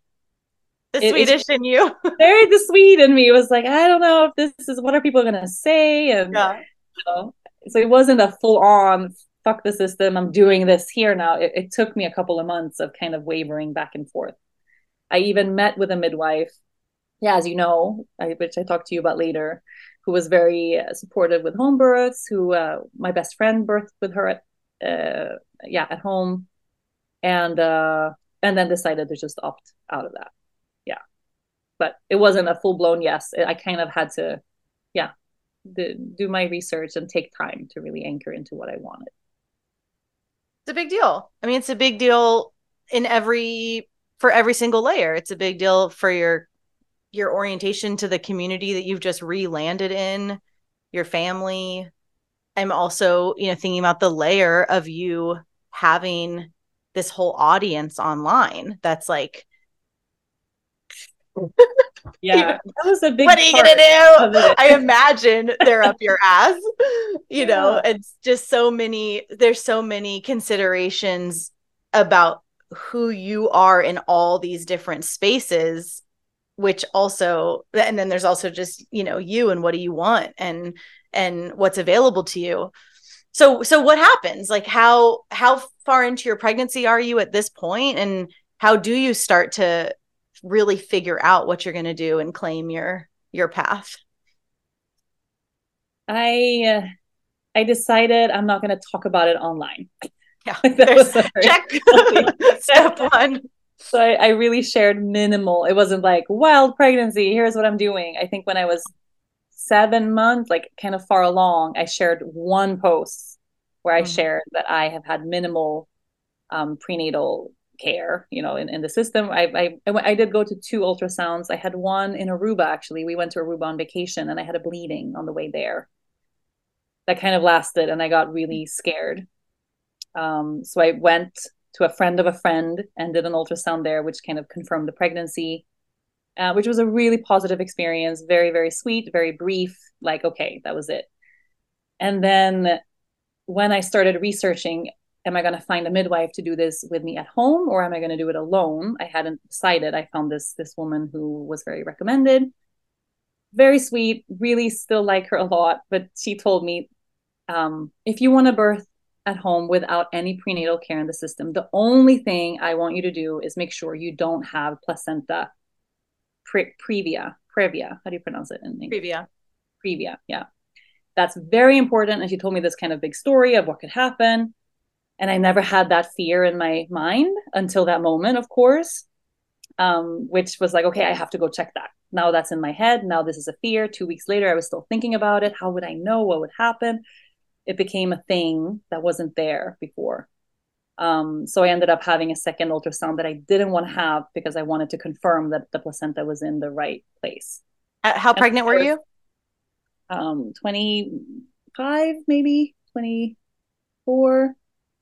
Yeah, halfway or a little past halfway there. Which, for anyone listening, that's not when previa can be determined. That's not when the location of the placenta matters. It's when you are term. It's when it's time to birth, because the placenta will, keep moving. And so it's such a racket. It's such a racket to fear monger and inaccurately pitch these ideas. Placenta previa is incredibly rare and almost always presents with symptoms. But regardless of all of that, the placenta's position, just like the baby's position, is irrelevant until the time of birth.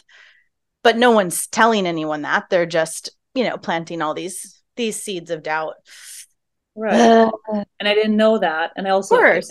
that realization was like, if I hadn't involved myself with the system here, even though that was like a great person that was pro home birth, I would have not had that fear. I would not have had that ultrasound. And in that ultrasound, this woman, she insisted I have a vaginal, because she wanted to check for the placenta with a vaginal ultrasound.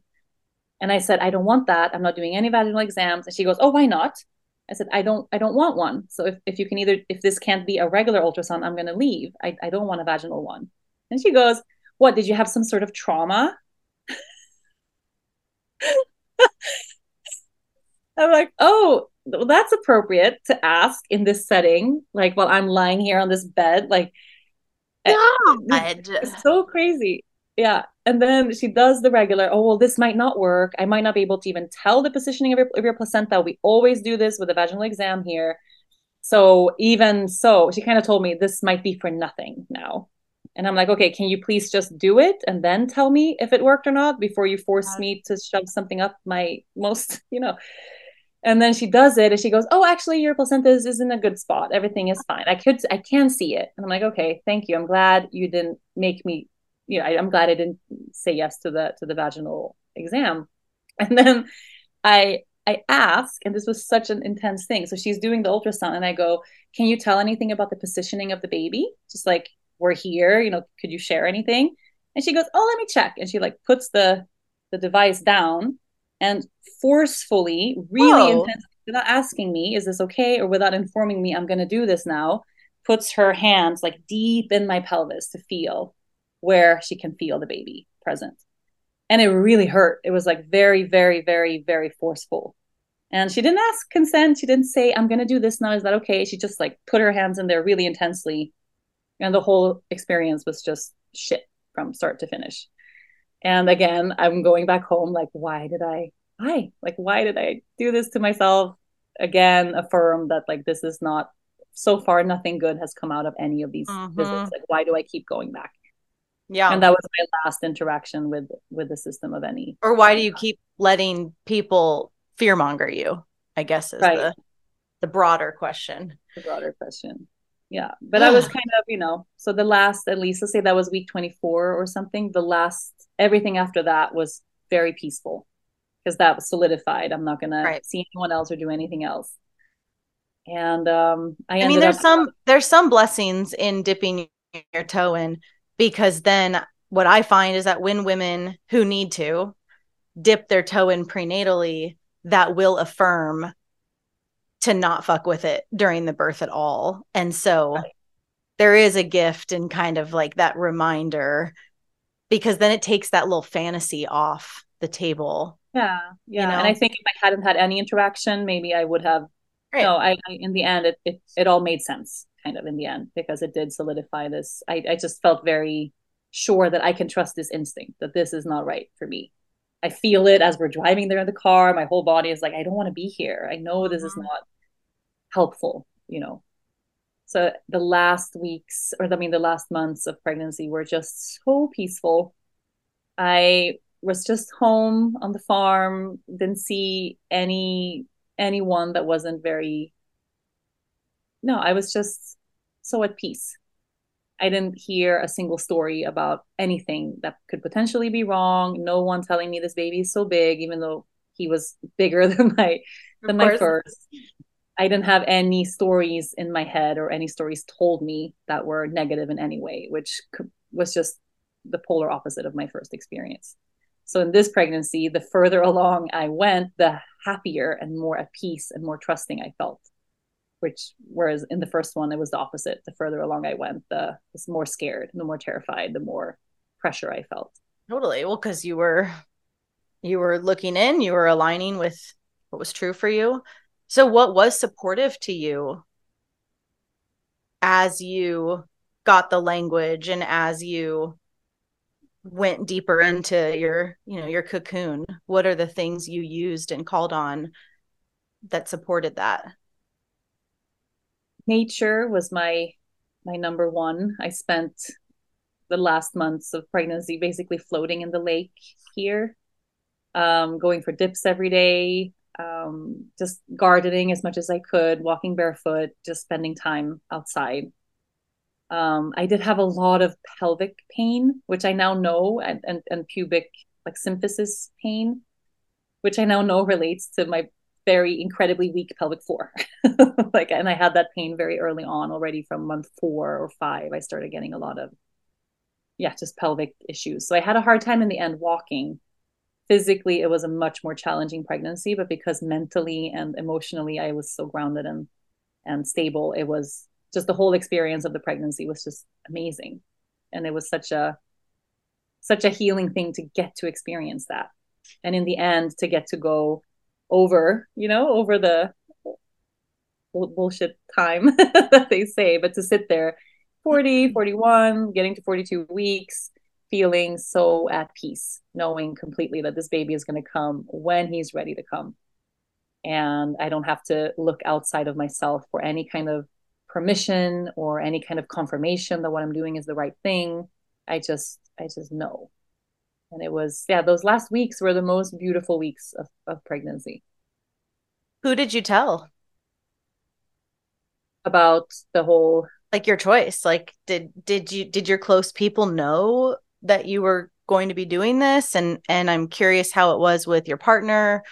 Anything you want to speak about, like the setup? I feel like I told family, but it wasn't until the baby was born that both my brother and my dad, who I spend a lot of time, especially my brother, he was here every single day for the last weeks of pregnancy. When the baby was born, they were like, we didn't understand that you were going to be alone. And they were so supportive. And I even told Dennis, I'm like, I'm so surprised and happy that they are, not once have they said, well, shouldn't you be at the hospital? Like, they were just all out supportive, but that was because they didn't know. Did they assume you had a medical midwife? Yeah. Okay. They assumed someone would be here, like a doula, or like, I don't know. They just had some idea of someone being here. And, so you weren't like, I'm having a free birth and this is what this means. I kind of said, I'm going to do it alone at home. Like, that was I'm going to do it alone at home. They were like, okay, that makes sense. You don't like hospital. Like, why would you go to the hospital? And they knew I wanted the home birth the first time around. And I did tell my mom, but it came with a condition of, it's really important that any fear that you have that comes up around this, which I knew would happen, that you voice that with other people, that you vent with other people, that I'm not the person for you to process that with. And apparently she and my dad bonded. They don't really talk. They don't have a great relationship. They bonded in my last days of pregnancy, worried that I was so overdue and I'm birthing at home. And oh my God, what if something goes wrong? But they were talking to each other and not to me, which was really nice. So no one in my immediate family or friends ever questioned or said anything like, are you sure, kind of thing. I had one friend, a good friend, who had a traumatic birth, who raced it, kind of tried to be very sensitive about it. It was my last days of pregnancy, and asked Dennis, if something goes wrong, what are you going to do? And what do you think? Yeah. I know. So dumb. But that was it. That was the only thing, and it was it brought me and Dennis closer together, because he felt like that was inappropriate. I don't like how she voiced that with me, and she didn't talk to you. And it was just bringing fear into the last days of pregnancy, which is not what we need. And it ended up being a good thing also. So did you guys as a couple tell the internet though? I didn't. I didn't tell the internet in a big way. I just kind of said I'm going to birth at home, and I want to, kind of be alone. We'll see what happens, kind of thing. Which I'm glad I didn't do, because I'm glad I protected my space. Yeah. Oh my God, of course. I see no benefit. Also, you're not public property, like, no one's entitled, Instagram or not. I mean, this is for people just navigating their families. Like, no one's entitled to your personal decisions. And though the world still in large part views women as public property, we don't have to participate, right, in that. And there is some bizarre thing when you match someone with any sort of following and pregnancy. There is this bizarre entitlement that comes out by fucking strangers. Like my mom, I get that. Yeah. If No, anyone but gets it's asked true. questions, it's And it's almost really like they're strange. they're fishing for what is she Mhm. doing that isn't what I would do. It's Mhm. so triggering. It's such a big thing. And I did talk about it. I have a podcast, a weekly podcast, and I feel like my podcast community is so different than the Instagram Mhm. community. In a good And it's also way. that you don't, in a great way, yeah. And it's also that you don't have this immediate like comment. I share something, and then someone's like writing on that post, Mhm. well, this is dumb or this is Mhm. unsafe. But on the podcast, it's very intimate. I only get positive response there because I feel like if you're listening to me talk for an hour and a half every week, you probably like what I'm doing. Well, it requires a very real investment, right? Right. Like someone to spend 90 minutes listening to you is really different than like a troll looking at a pic. Totally. Those are very different So in sharing terms of it there, I felt like I could process it. I felt like I could open up. That felt really safe and really great. But on specifically social media and Instagram, I just kept it very, very quiet. And the yeah. one post I shared, and I think I just had a hashtag. It was like a hashtag wild pregnancy where I shared like I've kept this. It was very vague. Like I've only been to very few appointments and mostly been very undisturbed this whole pregnancy. It's not even a fully wild pregnancy because I did interact with Right. the system. But I had to turn the comments off on that post, and I have only done that once before in 12 or 10 years on Yeah. Instagram. Nothing Well, freaks and people out. nothing freaks people out more. Yeah. It was crazy, and the amounts of attacks on mothers and people, it was violent, really. Ugh. Okay. So We'll get back to Instagram later. yeah. Let's get back to your personal journey. So, anything else that you want to share about your third trimester, about the lessons of it? Obviously there's stuff to say about the very end, but it sounds like you didn't really tell a lot of people. You really practiced new boundaries of self-protection, just kind of had a beautiful last couple of weeks with your family. What else might you want to say? No, I think that's pretty much it. There was a big, I think the last days of pregnancy were the safest I have ever felt in my body. It Mm, was so healing, not just from the first birth, but just from a lot of what I've dealt with in my body throughout my life. It was really, really beautiful. I miss it. And I wouldn't think I would say that because it was also hard and heavy and I had pain and all of that, but there was just this big feeling of trust, which was mm. so, And yeah. deserved. And then I mean, it was summer, it was June, so Sweden and summer in Sweden is really special because it's so dark and cold so much of the year. And I had decided, so for the birth, I wanted my husband there, and then I have my best friend who doesn't have kids, never attended a birth, has no connection or ideas to what birth is supposed to or not supposed to be. I wanted her here to kind of be a little safekeeper for our daughter so that she Yeah. would be 100% taken care of and for our daughter to be there. And it was 42 weeks or the day before 42, something like that. She casually came over, not for birth. We live an hour away, but casually to hang because it was like a beautiful summer day. Let's go swimming. Let's hang out. And then my other friend in the morning said, well, don't you think maybe you're going to go into labor because Michaela is coming today? Like maybe the baby's going to feel like everyone's here now. And I'm like, oh, wouldn't that be nice? But I'm sure I have another week to go. Like I just thought I would go longer this time for some reason. And then she arrived, and like an hour in to her being here, I started feeling like, that felt like more than more than just nothing, you know. That's cute. Very cute. It was kind of like he was waiting for the little village to gather here. And I labored throughout the day, but just very casually, like still cooking and talking and kind of pausing to embrace a surge when it came my way, but then continuing what I'm doing. Like it was really, I didn't think labor was on. I thought this is kind of pre early. Maybe it's going to be days kind of thing. I was really set on not calling it as like, oh my God, freaking out. It started. Just very casual.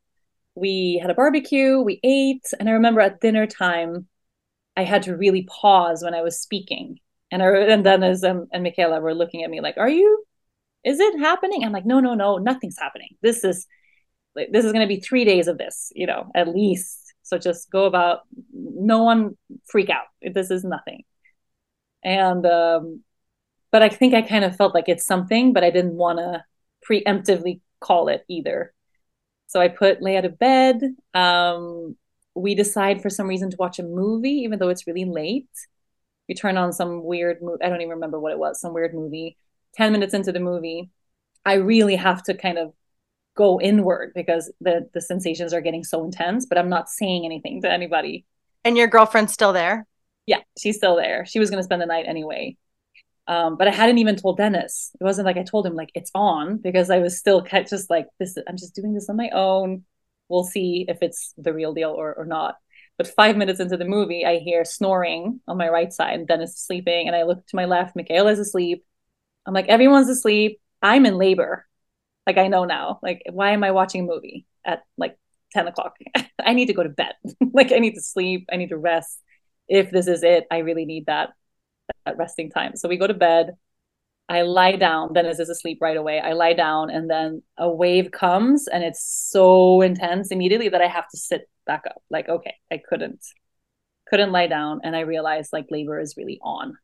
Like, I'm not going to be able to sleep. It was fairly intense right away. So what I did, just those first hours, this was 11 p.m., something like that. I realized this is happening, and I want to be alone. I'm not going to wake Dennis up. I'm not going to go tell Michaela it's happening. You know, everyone's sleeping. I'm glad everyone is sleeping. I just really want to be alone. But it was kind of nice that Dennis was asleep next to me because I had his presence, even though he wasn't aware. Somehow, like, it's kind of like waking him seemed like a hassle, you know? I don't know. But I what I did is I suddenly became very sensitive to just the space in the bedroom. And I spent a lot of time like dealing with the lights. I lit a candle. It was too bright. We have a little Himalayan salt lamp. It was also too bright. So I was like messing with the curtains, and then I had to really pause and kind of hold on to something because the contractions were really, really strong. And then the wave would pass, and I would go back to like messing around with the lights in the room. It was really bizarre. Like, it was it's like pre-production. Pre-production. I don't know, but I had this feeling like it has to be just right. It has to be perfect. So I had to cover this lamp with like this curtain in a specific way, no That's candles. Fun. Really fun. And then I turned on some music, some like theta waves, meditation, something on my phone. And then I sat down like in bed with all these pillows. And the moment I sat down, I realized, okay, I'm not going to move after this. Like, this is it now. And I spent at least like 5 or so hours just completely still. I couldn't move. It was too painful when I moved. You're sitting in bed? Sitting, leaning back, kind of as if I was, it's the way I breastfeed now, just kind of with a lot of pillows, sitting up, legs out in front of me, and just letting these waves of electricity wash over me.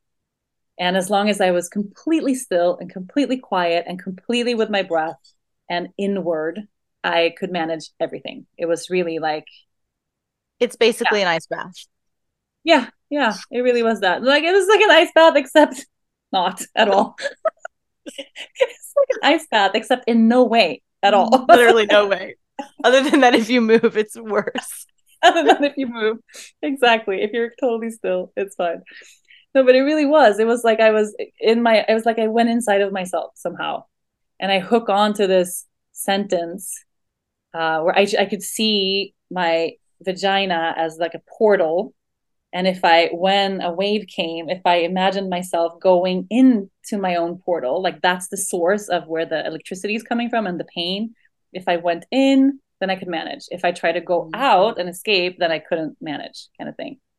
And I just did that. And then I had this idea of, oh, I'm supposed to move. I'm in labor. It's good to move. I should be in different positions. It's good for my pelvis to receive these waves in different ways.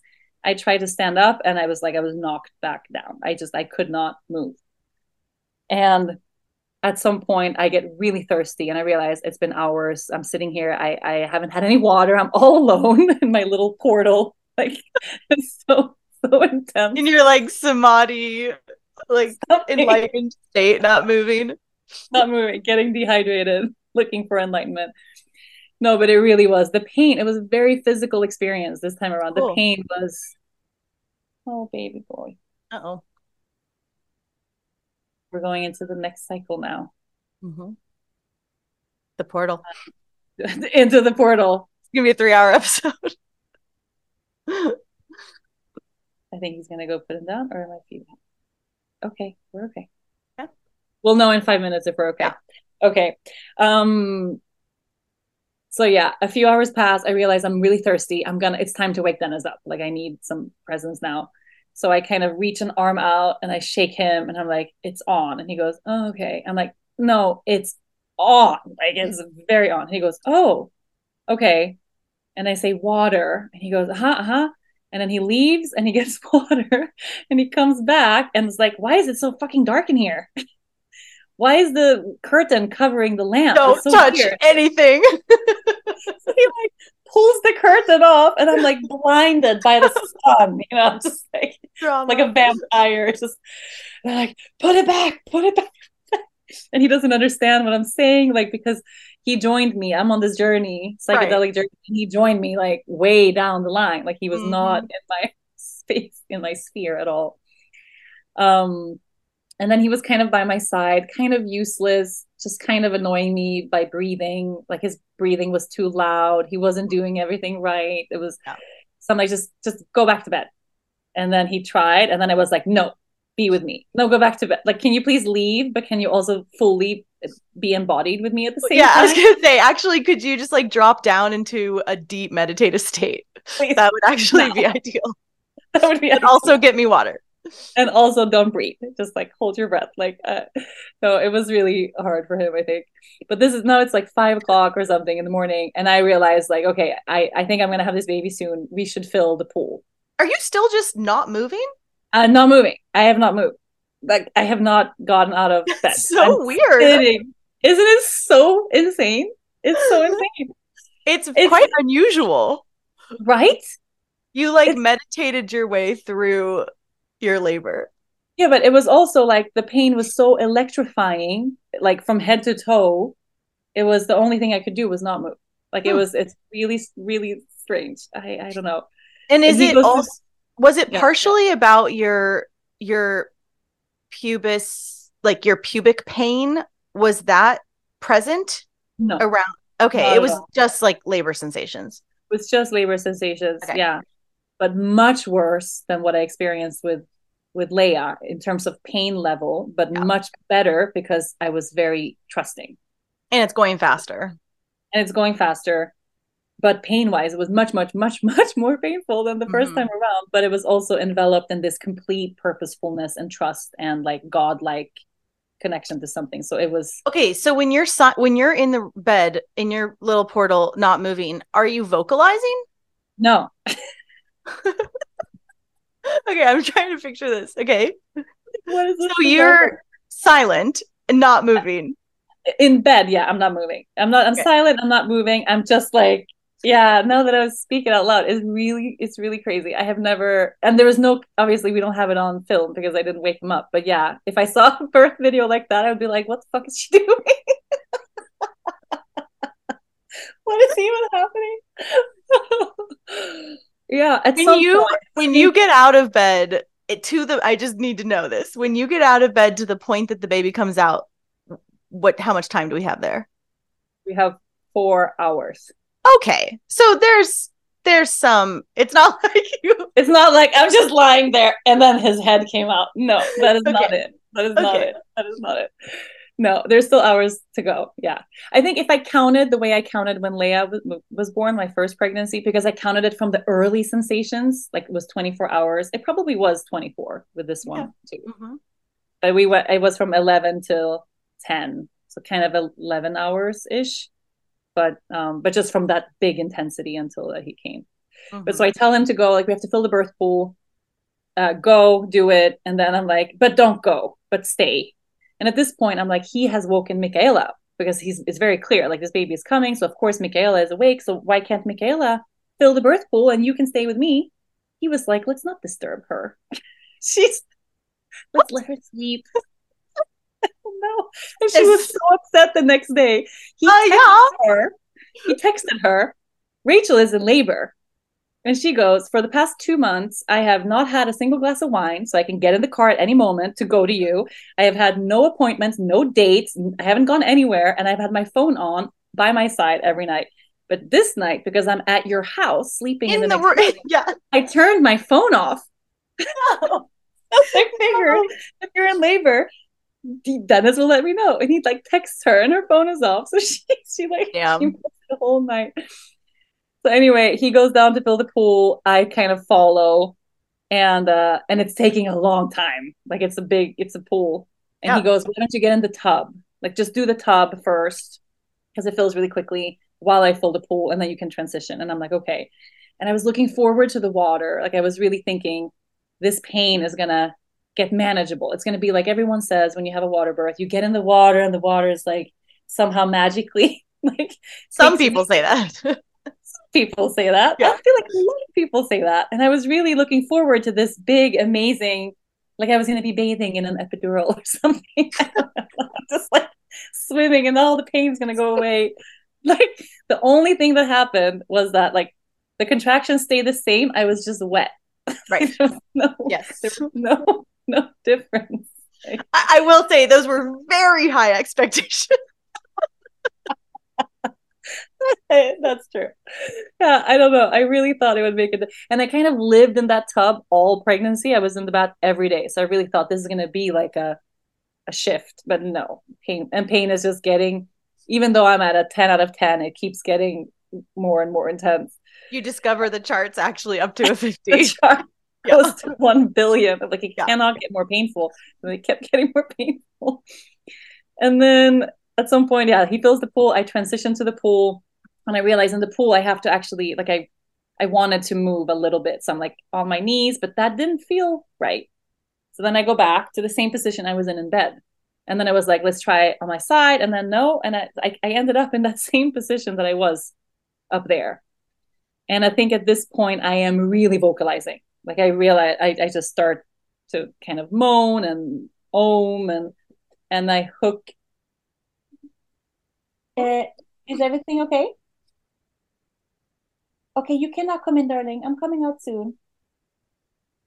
No. Can I come in? No. And I start vocalizing, and then I hook onto the sentence where I say into the portal.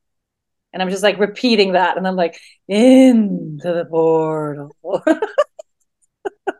Into the portal. That's awesome. And I just imagine myself diving into my yoni again and again and again and again. This is going to be your episode title. Rachel, yoga girl, dives into her own yoni. It made so much sense at the time. Love it. Hey, there's an alarm going off. Can you hear that? No. You can't. Okay. And then now I think this is the moment Leia wakes up. So Michaela wakes up and Leia wakes up and Michaela is like, what the hell is happening? There's a birth pool like full of water. Rachel is yelling into the portal. Leia needs to have breakfast. All these things are happening. And at this point, I think I was in transition. It's starting to get like unmanageable, unbearable, it's just not, And then Dennis goes, hey, Olivia texted my best friend who gave birth at home 4 months earlier. And she's asking if you checked, if you could feel the head. And I'm like, he says this and I'm pulled out of my yoni portal and I realize, oh, wait, I'm in labor. There's a baby coming. Maybe I can feel, like I started just having a very physical, logistical relationship again to the fact that there's a baby coming. I was just on another planet. And I realized this and I go, oh, okay. And I go on my knees and I feel the head. I had to go kind of far, but I could feel his head. And that shifted just the whole energy of everything. Like, oh, I was more brought down to earth. He's actually coming. Right, I'm giving birth. I'm not in space. Okay. and then I would go back, receive a contraction, and then go back on my knees and feel again. And every time I could feel, like little by little, he really was moving down. And it was a very cool experience to be able to measure that. Like, this is moving things forward. This is unbearable. This pain is unreal, but it's bringing him down. It's bringing him down. And in the middle of this, like I can't talk anymore. I can't communicate anything to anyone. Dennis is bringing me the wrong kind of drinks. And at some point in the middle of this moment, I think probably transition, like the peak of the hardest moment, he goes, "Do you want coconut water or regular water?" No. No. It's just like, how are you alive in this world and I am in this world, and you're talking to me as if I can answer that? Like, I just don't understand. Like, it was, yeah. And he gets in the pool with me and he starts putting some pressure on my hips and lower back, which was really helpful. And this is the moment where I smell the smell of coffee. Somehow. Poor Dennis. He has, with one hand, texted or told Michaela somehow that he's like, he needs coffee. Sure. He's a barista. He roasts his own coffee. Coffee is like a very big deal for him.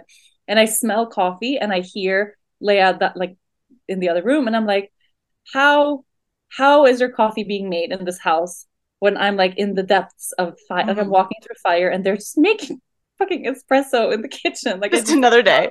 Yeah. Just another day.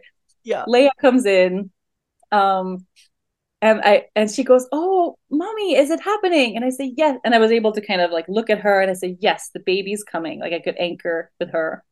She holds my hand and she says, "Breathe in, breathe out, inhale." And then she says, "Think of all the good things in the world, mommy. Please think of everything that's beautiful." Cute. Yeah, very cute. And all the while, like this was very, very, very late. Like I'm feeling his head. It's getting closer. It's getting closer. Finally, he's like crowning. But for some reason, Dennis doesn't understand that the baby's this close. He hasn't seen a birth in this way, obviously, before. I'm very loud. Like I'm really, really vocalizing now. And he's behind you. He's behind me. So he can't see. He can't see. Yeah, I just say, all I say is I feel his head. And I've said the same thing 5 times. Like I kept checking. I feel it, but I didn't say it's closer or, he didn't really know.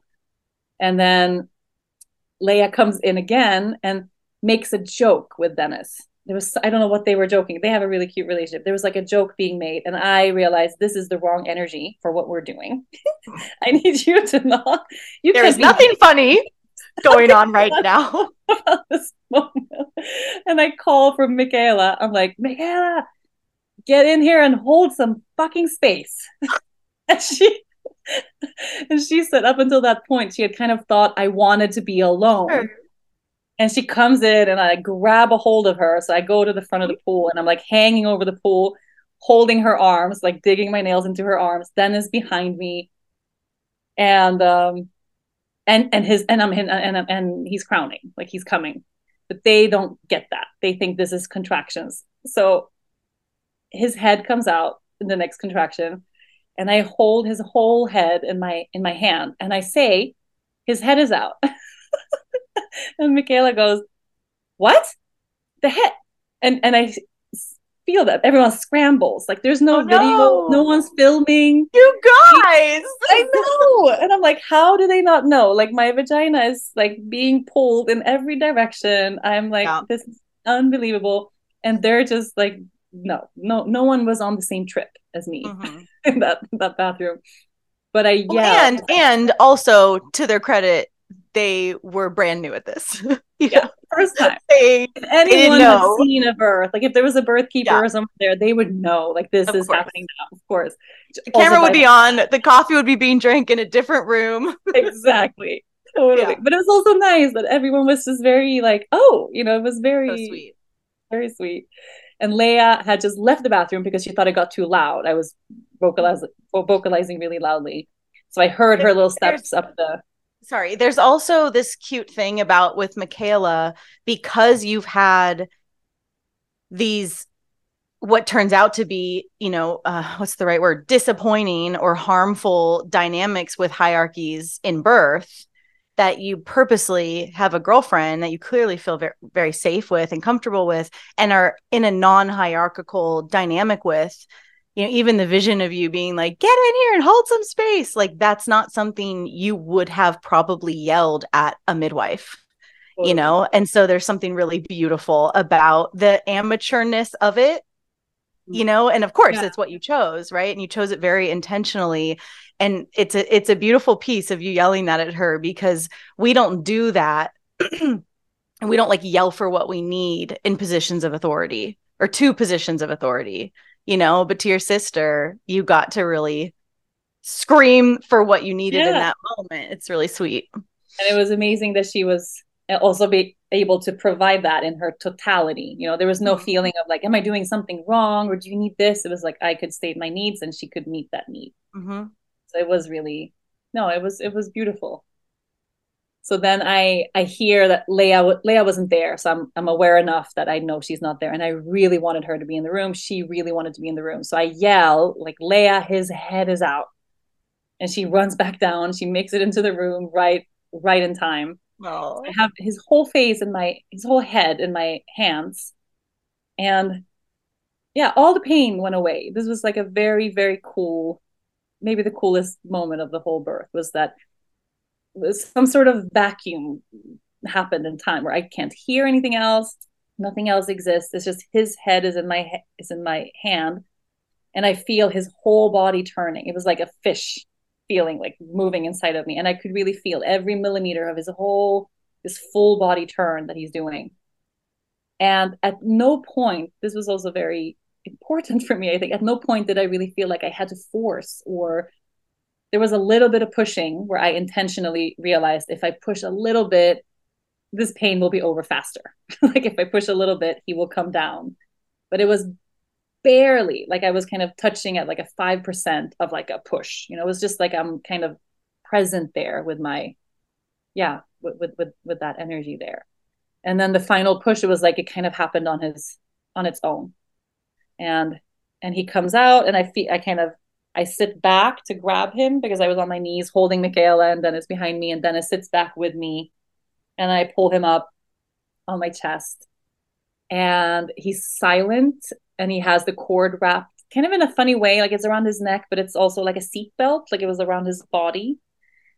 And as soon as I see that, I realized, oh, I knew this was going to happen. Like I knew he would have the cord. I really totally knew. I'm not at all nervous about that. I just realized, because it was wrapped twice in a weird way, I didn't know which way to begin unwrapping. I don't want to pull on the placenta. So there's a moment where I'm like, it's just a second, but I'm like evaluating this baby with this cord and like, okay, this way. And then I pull the cord off of his body. And as soon as the cord goes off, he lets out this like roar, this big scream, like, wah! And he's really, really vocalizing, really making his presence known, like right away. Just was very, very, very alive, and very, you know, when I pulled Leia on my chest the first time, my first thought was, oh, she's alive. Like there was a part of me that thought that maybe I'm gonna birth a dead baby, because all these people told me that this is so dangerous and it's not gonna work. And with him, it was like he was the most alive baby ever. Like, you know, it was really like, of course he's alive and well. Like it was such a closing of that wound in that moment. It was right, awesome. because there's so many layers of the unconscious and of the stories that shape us that are going on in the background. Exactly. Love it.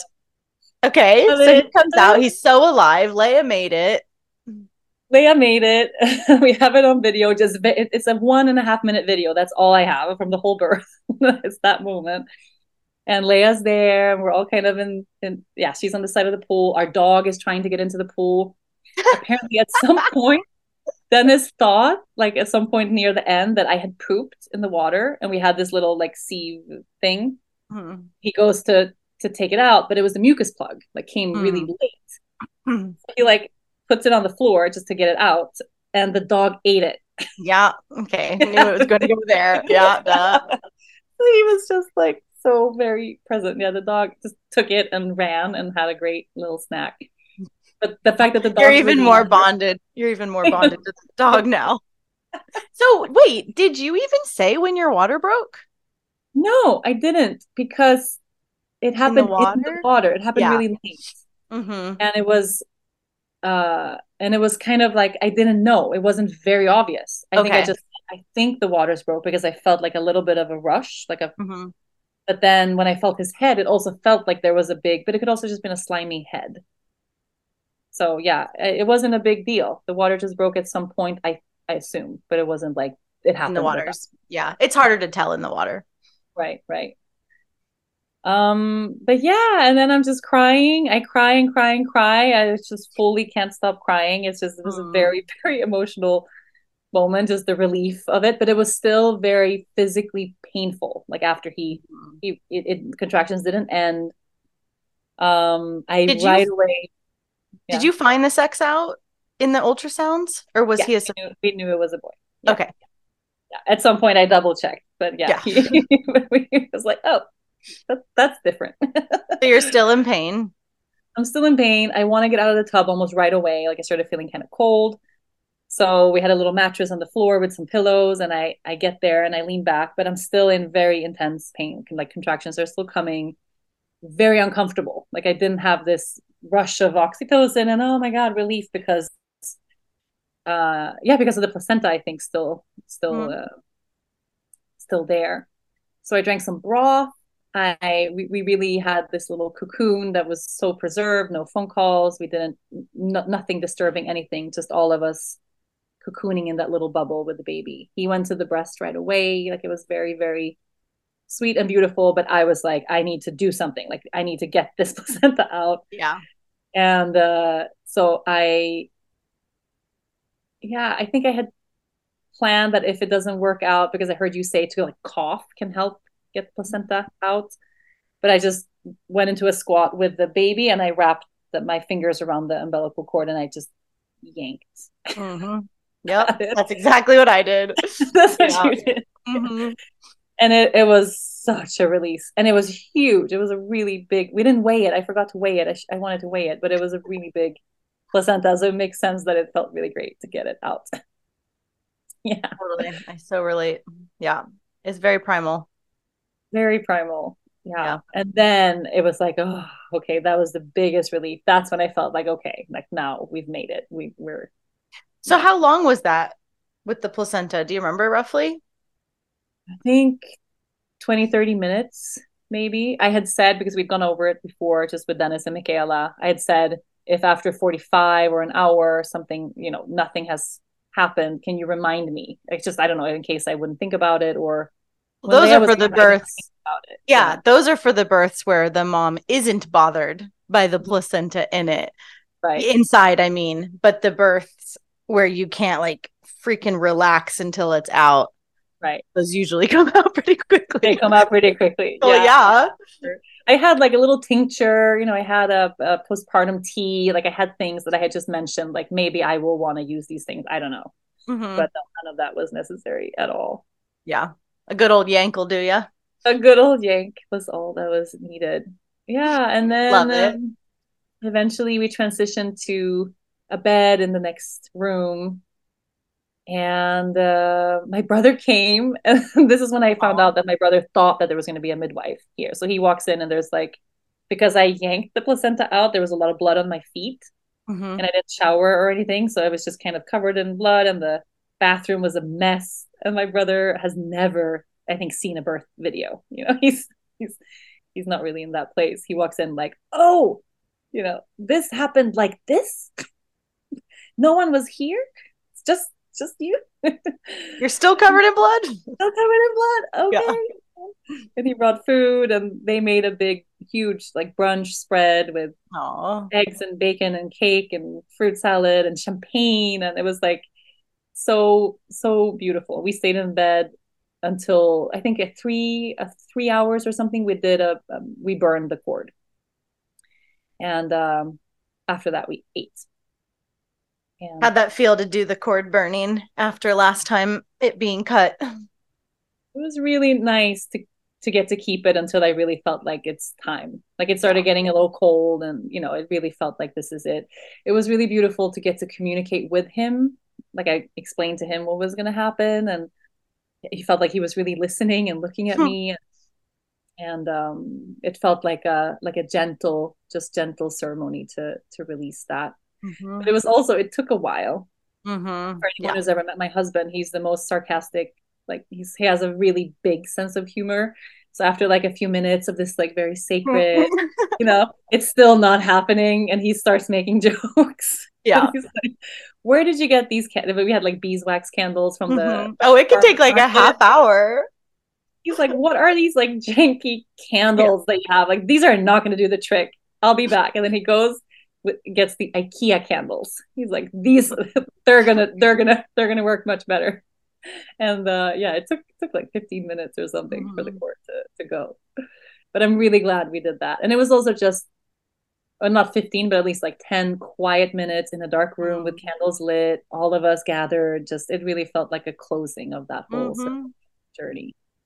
It's Yeah, so I love sweet. it. And having Leia, I'm assuming she was there. Yeah, she was holding the candle, and So sweet. very, very sweet. I mean, this is birth on your terms, like this is your pace, your story, your decisions, your knowing. Like this is so redemptive, and this is available to any woman who wants it. That's the wild part. Yeah. It's so beautiful and so important. Anything you want to share about your postpartum? I took it easy, and I'm really glad I did. I spent almost 2 weeks in bed, where I was really in bed for most of the time, and had Dennis or Michaela bring me. But Michaela stayed for the postpartum time, which was, we hadn't planned for that. And it was the greatest blessing just to have That's someone awesome. that wasn't just Dennis there. I mean, she changed my pads for me when I was holding the baby. Like it was a very, very beautiful expression of sisterhood. I'm so glad we had her here. And no, I just feel good this time around. I didn't feel a rush. I really feel like that pace of the birth and that going inward into the portal, like the portal kind of stayed for the first 2 weeks at least. I really felt like we were in this cocoon where there was no rush to do anything or go anywhere, and just getting to know each other. And it's been a really beautiful postpartum time. So good. We did it. These 11 weeks, and we 11 did it. weeks. We did a podcast about the birth. That's so crazy. About your free birth. So good. Awesome. Well, so beautiful. I'm so proud of you. And I'm reminded of one of my favorite quotes of Sister Morningstar. And she says, "What one woman can do, all women can do." And I hope anyone hearing this really internalizes that and lets that be true, because you and I chose this, right, for ourselves in our own way, and it's what's available to anyone listening and anyone interested. And that's really the most that's the thing that connects all of us, is motherhood. Is all people born come from women, come from mothers. And there's this, golden chain of mothers around the world who are opting into self-responsibility and opting into healing and opting into intact birth. And it's so it's not an exclusive club. It's available, to anyone who just wants to turn on that consciousness and claim it for their own. And I'm so proud that you did it. And I'm so happy for you and your family. Thank you. And I'm so grateful for you. I mean, listening to the free birth podcasts when I was pregnant was so crucial, just to hear these stories of everyday women doing it this way. De-dramatizes the whole thing and makes it feel so down to earth and mundane. Like that was maybe the best part of this birth, was just how normal it was. Yeah. We were just sitting there having breakfast right afterwards and going about our lives. Like that was something that part of it, I really feel happy that I get to share, that it was just well, and from your mom's traumatic births to you laying in bed with your family in bliss and ecstasy, like how quickly we can shift our lineage's story and set a new tone and set a healed tone and like a whole new up level. It's so inspiring how quickly we can do it, through the generations, and that your daughter watched you birth and was a part of all of this. And it just can change so fast for the better. It's so cool. And I remember hearing you say also, just connecting back to the lineage of, it was only a couple of generations ago that our own ancestors birthed exactly in this way. And I think because I have ancestors from this area, I wonder on this farm, like on this homestead, just a couple of Oh, yeah. generations ago, babies were Ooh, born just like goosebumps. this, you know? Yeah. And we got to do that again. And it just feels so, so special. Yeah. And you set a tone for living by example, right? Is such a cool part of having eyes on you, is your own daughters, and then the wider world. It's just so exciting of what becomes possible, because that's what everyone says about the podcast, is just hearing that it's possible for all these other women makes it possible for me. And I guess that is a question I have for you before we end, is how has it felt to hold this space and kind of come out? Like, I know you posted the cool video of grabbing your baby, and I think you said it was a free birth in the caption. So, but beyond just Instagram, like in your community, in your friends, what does it feel like to be on the other side of it and be public about it? It's both amazing and also really, really challenging at the same time, especially living here in Sweden. Right. So, I mean, posting that video, I think at the point where it had like 4,000 comments and 99% of them are overwhelmingly positive, so positive. Big comments from women saying, this is changing how I view birth and this is healing to watch. And oh my God, I never wanted kids, but now maybe I do. Like big, big, big things. And then there's a few, like say 100 or 200 out of those 4,000 negative people, this is dangerous, you're promoting something, blah, blah, blah. And then here in Sweden, there was articles in the media with the title, Yoga Girl criticized for dangerous free birth. And I'm like, you're picking this 1% criticizing. How about we focus on the 99% that were celebrating? Well, that wouldn't make any interesting headlines in fear world. Did you feel kind of prepared for that? Like, this isn't your first rodeo with public criticism. Yeah, I don't want to be in the place where I debate my choice to put it this way. And that's kind of where they want me to go, Of course, yeah. So I'm trying to tread that path as carefully as I can, where I still, without saying, because if I say, hey, I think every single person should birth this way, is putting myself in a place of getting really attacked by people who think that this is crazy and that this is But also, I mean, I don't know how you think. I don't think that every single person should birth this way. Right. That's like, no. So I just return to like showing another option. For me, it was very important to hear that there was another option, showing another option, showing that this is possible, can only be healthy, can only be positive. Doesn't mean that every single woman has to make the same choice, but it's more inclusive of what birth actually can be. So I never regret sharing that. No. Right. And living by example and keeping it like that is inarguable, right? Like, you could argue everyone should birth that way. You can't argue, this is what I chose. This was what was perfect for me. That really isn't arguable, which I find so much liberation in that. Like, just keeping that kind of my main thing is like, this is my lived example. This is what I do. This is what I choose, because no one really can do shit about that. No. And also saying, because some of the comments I got was, this is because I have a big platform, this is irresponsible. And I say, like, so minimizing to think that any woman would do no research about this biggest moment of their lives, that they would just see a reel on Instagram and go, oh, I'm going to do that. Like, no woman would ever. So let's stop minimizing how big of a deal this is. Totally. And if a woman saw your reel and chose to free birth, that would be more in alignment with nature and what is true and protective and safe and smart than a woman seeing a gentle C-section and going and doing that. I mean, it's all nonsense, because it's a completely different paradigm, and it's a paradigm where we are broken, where we need to be saved, where women are less than, where women are, it's all just so boring. Like, anyone in that consciousness, it's just so boring, and the more birthing, we all take it so seriously, we all like, this is such a big deal. And I think just the more versions of it that we've seen, the better for all of us. Exactly. Options. And for me, this is an awesome option. And I really, hope that when it's Leia's turn to give birth, if she wants to be a mother, that I would assume that this would be an option that would feel natural to her, which feels like such a big shift from where we've been in our our own lineage, Right. Love it. So good. Love it.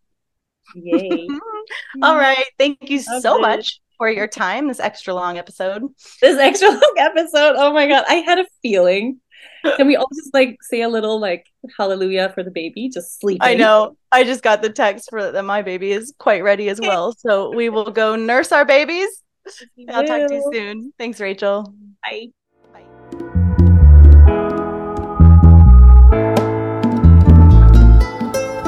I hope you enjoyed the show today. You can support this podcast by donating to it on freebirthsociety.com and leaving an awesome review on whatever platform you listen on. The more reviews, the more visibility the show gets, so let's spread the word of sovereign birth. We've always got a lot going on at Free Birth Society, and you can find out about all of it at freebirthsociety.com, at Free Birth Society on Instagram, and opt in to my newsletter below in the show notes. We offer courses on free birth, authentic midwifery, and the blood mysteries, as well as one-on-one coaching, in-person retreats, and of course, our annual Women's Festival. Our exclusive, vetted, private membership is definitely something to check out if you're looking for a community of wise sisters. Together we rise. We must speak our stories, claim our lives, and support one another. This is the living revolution, and I am so grateful to be in it with all of you. I'll leave you with our epic Free Birth Society theme song, Wild Woman by Aruba Red. I honor you for the wisdom you held, the ancient traditions of plant medicine and womb magic.